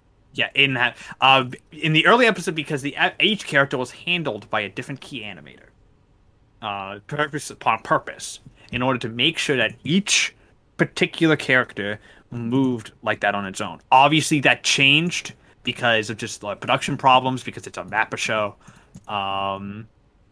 But what they used interestingly is that the sound effects, was the sound work here. I think is the most interesting thing, is that they did not use that. A lot of anime like this use stock sounds. Yuri on Ice is one of the few animes that not a single sound effect in the show is stock. None of it. They recorded all of it.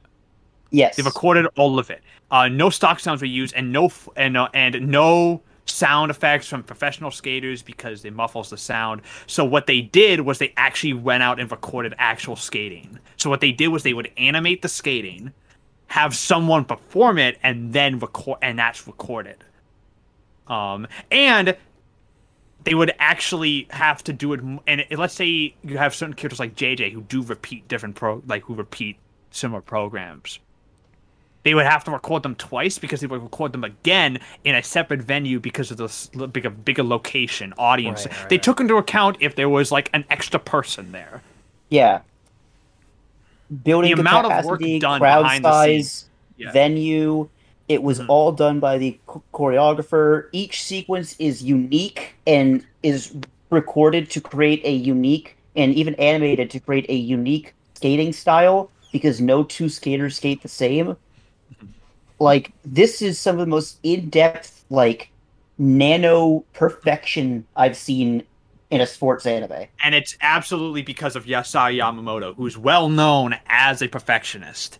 Her work on her work has always been known as like she's a perfectionist director, and you can tell, and she's spectacular. Her work here is amazing, and yeah, the animation isn't perfect. It does reuse a lot, especially in the back half. There is a lot of reused animation in the back half, and you can kind of tell by the end that the production's falling apart a bit. Yeah, I don't even think the issue is that they reuse a lot of it, because I had that issue. When I first watched the show, I'm like, man, a lot of the skating animation is just reused. But then I was thinking about it, I'm like, well, it kind of makes sense, not only because they repeat specific programs for different events, but also each new cut of that program is just slightly different or extended or something like that. It's never one-to-one the exact same thing every time, and I think that's intentional because it shows just how far that skater has come developing that program. So it's a case of utilizing reused animation for a character purpose, and I think that's ingenious, frankly. Yeah, that is ingenious. It's very some of it's fucking wonky. Because of the rotoscoping, but hey. So much wonky because of rotoscoping, but rotoscoping's always going to look wonky. Yeah. And this is one of the better examples of it. That being said, most of the little tiny issues with the animation I have aren't even with the skating stuff. It's by the end of the last 2 episodes, some of the dialogue sequences look a little rough. And that's not necessarily, I think that is, again, because the production was starting to fall apart at the seams. Because, again, it's a fucking Mappa show. Even then, I do not give 100% of the blame to Mappa. Have you tried working for a perfectionist? It's fucking difficult. I was gonna say, I think, and this is really my one major issue with the show, is that it's an ambitious project, but it starts to crumble under its own ambition. Like, it's too ambitious, and clearly the production could not keep up. It was very much this was Sayo Yamamoto's baby. This was her baby, and you couldn't touch it because she was the writer and director on this. Yep. And she had, and in a rare piece of anime, in a rare animation, in a rare anime feat, she had full creative control. That's impressive. You don't touch a director's baby, or else they will bite your hand off. And that's kind of what happened. Yeah, she a lot of it was, so she had a lot of control over like how this ended up. Another minor gripe I have is that the show is repetitive, very repetitive, and I think that might have to do with figure skating, though. Oh yeah, don't get me wrong. But it still doesn't take away from the fact that you have like 5 episodes of unique content, and then the same 2 songs over and over for the last back half. And that's a nitpick, and it's something that I get it because it's figure skating, but it doesn't take away from the fact that I've seen it before, and yeah, getting to see them grow is great, but I know the songs by now. To be fair, though, those songs fucking whip. Oh, they yeah, do whip. The music whole to the show is yeah. fantastic. Speaking of music, let's talk about that OP. That fucking by Dean Fujioka, yeah. It's incredible. One of my favorites of the year came out. One of my favorites of 2016. And it's the kind of OP where you listen to it and it's like you hear the first couple of notes and you immediately know what it is. Yeah. It's the best kind of OP. It's a fucking waltz, dude. It's a waltz, which is perfect for a figure skating show. Yeah. It's a waltz, but it's also like kind of it's like it's a waltz pop music, which is like an interesting mix. It's slightly because it's a 3/4 time signature, but it's also slightly offbeat with some minor syncopation throughout. Like it's musically impressive as well as just being really nice to listen to. Yeah, and also when the beat drops. Yeah. Top tier. The beat drops. It's really great, and the ED's really good too. It is. Really good. ED is great because it's the visuals are nice because it shows the more slice of life aspects of the show. Also, that song just whips. I don't know what it's about that song. I just vibe the song whips. The music in general, just like from the OP, ED, and the actual score is all excellent. It's all excellent. If I have any actual criticisms of the show, like outside of the minor animation faults and the overambition, which is more nitpicks than anything, it's not really an issue. My only other actual like an actual maybe issue with the show is probably due to is that by the end, as much as I think the ending is fantastic, Victor's arc is not done.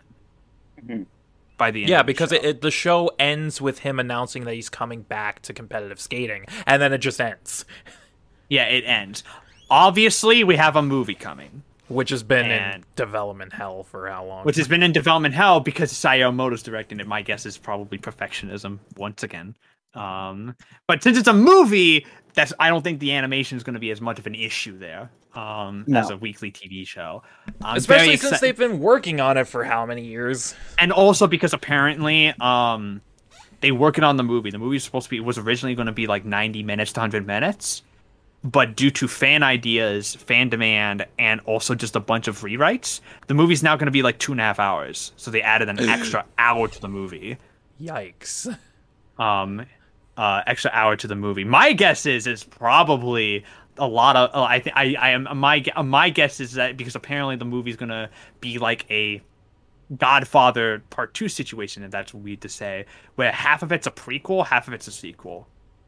It's going to showcase Victor's history in the past, and it'd also be a sequel to Yuri on Ice. And then probably follow up from the end of that Grand Prix. And then which means it's entirely about Victor. Which means it's entirely about Victor, pretty much. And then the present stuff will be about Victor coming back to competitive skating and him forming a quote-unquote rivalry with Yuri while he's still coaching him. Coaching him and fucking, of course. Of course, just as a movie, I think we'll probably get more actual confirmation that they're actually a thing because they never actually confirmed that in the show. But let's be honest, the movie will open on a scene of Yuri getting dicked down by Victor, just flat out penetration, hard R, hard R. Like you cannot bring your children to this. You have to ask for a copy from the back room. Like only viewable on like Pornhub Premium, like hard R. Fucking, you have to fucking walk in and be like, you have to walk in and be like, do you have the thing? Yes, I do. And you just pull, and they just pull, and then it's just like they bring you to the back room. There's like it's in a brown paper bag. No, there's a guy in a fucking trench coat with like a brown paper bag, and the brown paper bag gives it to you. You open it up, and it's fucking you. I was thinking they bring you into the back room, and then they open up like a secret door to the like basement, and then you go down, and it's like behind a vault that they have to get through like 3 doors. A vault. It's like 3-factor authentication. You need like a voice sample, like biometrics, you need password. Fingerprints. Yep. Retinal scan. Yeah. But what did you give What will you give Yuri on Ice? Yeah, let's go to final Yeah, scores. let's do final score. Let's do final scores. I have to leave in like 15 minutes. Yeah, I was gonna say we gotta wrap up, and also just we're done talking about. I think we talked about everything we wanted to. Yeah. So, Spencer, what would you give Yuri on Ice? I was debating between a really high 8 and a low to mid 9, but I think I'm gonna go with a 9 out of 10. I thoroughly enjoyed my rewatch, and the issues that I have are purely nitpicks. I don't think it's 10 out of 10 worthy, honestly, though, because the nitpicks are still there. But the show succeeds in what it's supposed to do. It's an incredibly well-made look at LGBT and anxiety and that. And I'm still not a fan of figure skating, but if they made a movie, when the movie comes out, I'll probably watch that. Shane? Oh, yeah. 10 out of fucking 10, boy. Same, Shane. Same with that. 10 out of 10. This is one of my favorite shows of 2016. This was my anime of the year for 2016, by the way. And I think I think it's still that. I would need to think on it, but it's up there. Yeah, sure. it's incredible. It does so many things right. It's a great look at not only figure skating, but also great representation of anxiety, LGBTQ, passion. The only thing I can say against it is that it's too ambitious for its own good, but they somehow pulled it off. So I'd rather a show be too ambitious than not ambitious enough. Yeah, frankly, I enjoy ambition, and it's a show that means a lot to me. I love it, and I can't wait for the film whenever that comes out. And I love this show. It's just a fantastic show, which means now it's time to pick our next featured anime of the podcast. If you don't know how this works, we rotate every time between a random anime generator pick from me and Shane. Yuri on Ice was the sports randomizer for the month. So it's time for a pick from me and Shane, and it's my turn to pick. And so I'd say let's go. It's time we go back to our volleyball boys. Yeah. Let's do Haikyuu Season 2 on the G.A.P. We're going back to Haikyuu because I want to watch Haikyuu Season 2. Back to Kurasuno, boys. This is purely a fucking just vanity. This is a vanity podcast because I just want to fucking watch Haikyuu Season 2 and I need an excuse. This is where it goes from a 9 out of 10 to a 10 out of 10. I cannot wait for Season 2. I've heard it's better than the first season, and I really like the first season a lot. So I cannot wait for more. And so we'll see. So I'm Matt, aka Legion X. You can find me on Twitter at Legion X. You can find me on YouTube at Legion X, where I'm doing not just a Let's Play of Mass Effect, but a blind Let's Play of Scarlet Nexus. So make sure you go check that out. So you can experience Scarlet Nexus along with me. With me, I also have my co-host Shane, aka The Bearded One. You can find him on Twitter at Bearded Gaming Network. You can also find him on Twitch as well, where he streams every Monday, Wednesday, and Friday. And the day this goes up, he should be streaming Yakuza Kiwami 2 again. Yeah, I'll be back to Kiwami 2, and we're gonna fucking we're gonna vibe, boys. We're gonna vibe. You're gonna vibe. Hopefully get more story progress done. Yeah, maybe. vibing in the streets of Sotenbori. And Sotenbori.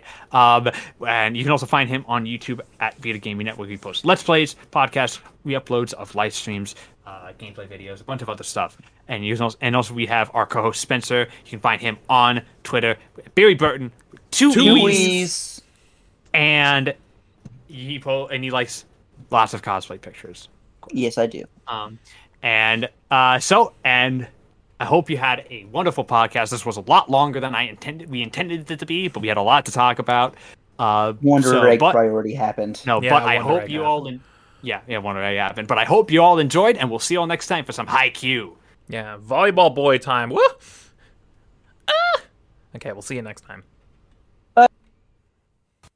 Thank you for listening to G.A.P. You can subscribe to the G.A.P. Podcast YouTube channel to get the latest podcasts as they go live. Be sure to like and comment and let us know what you guys think of the show. And if you want an audio-only version of this episode, you can check out our SoundCloud page. The link will be in the description. Thank you very much for tuning in, and we'll see you next week.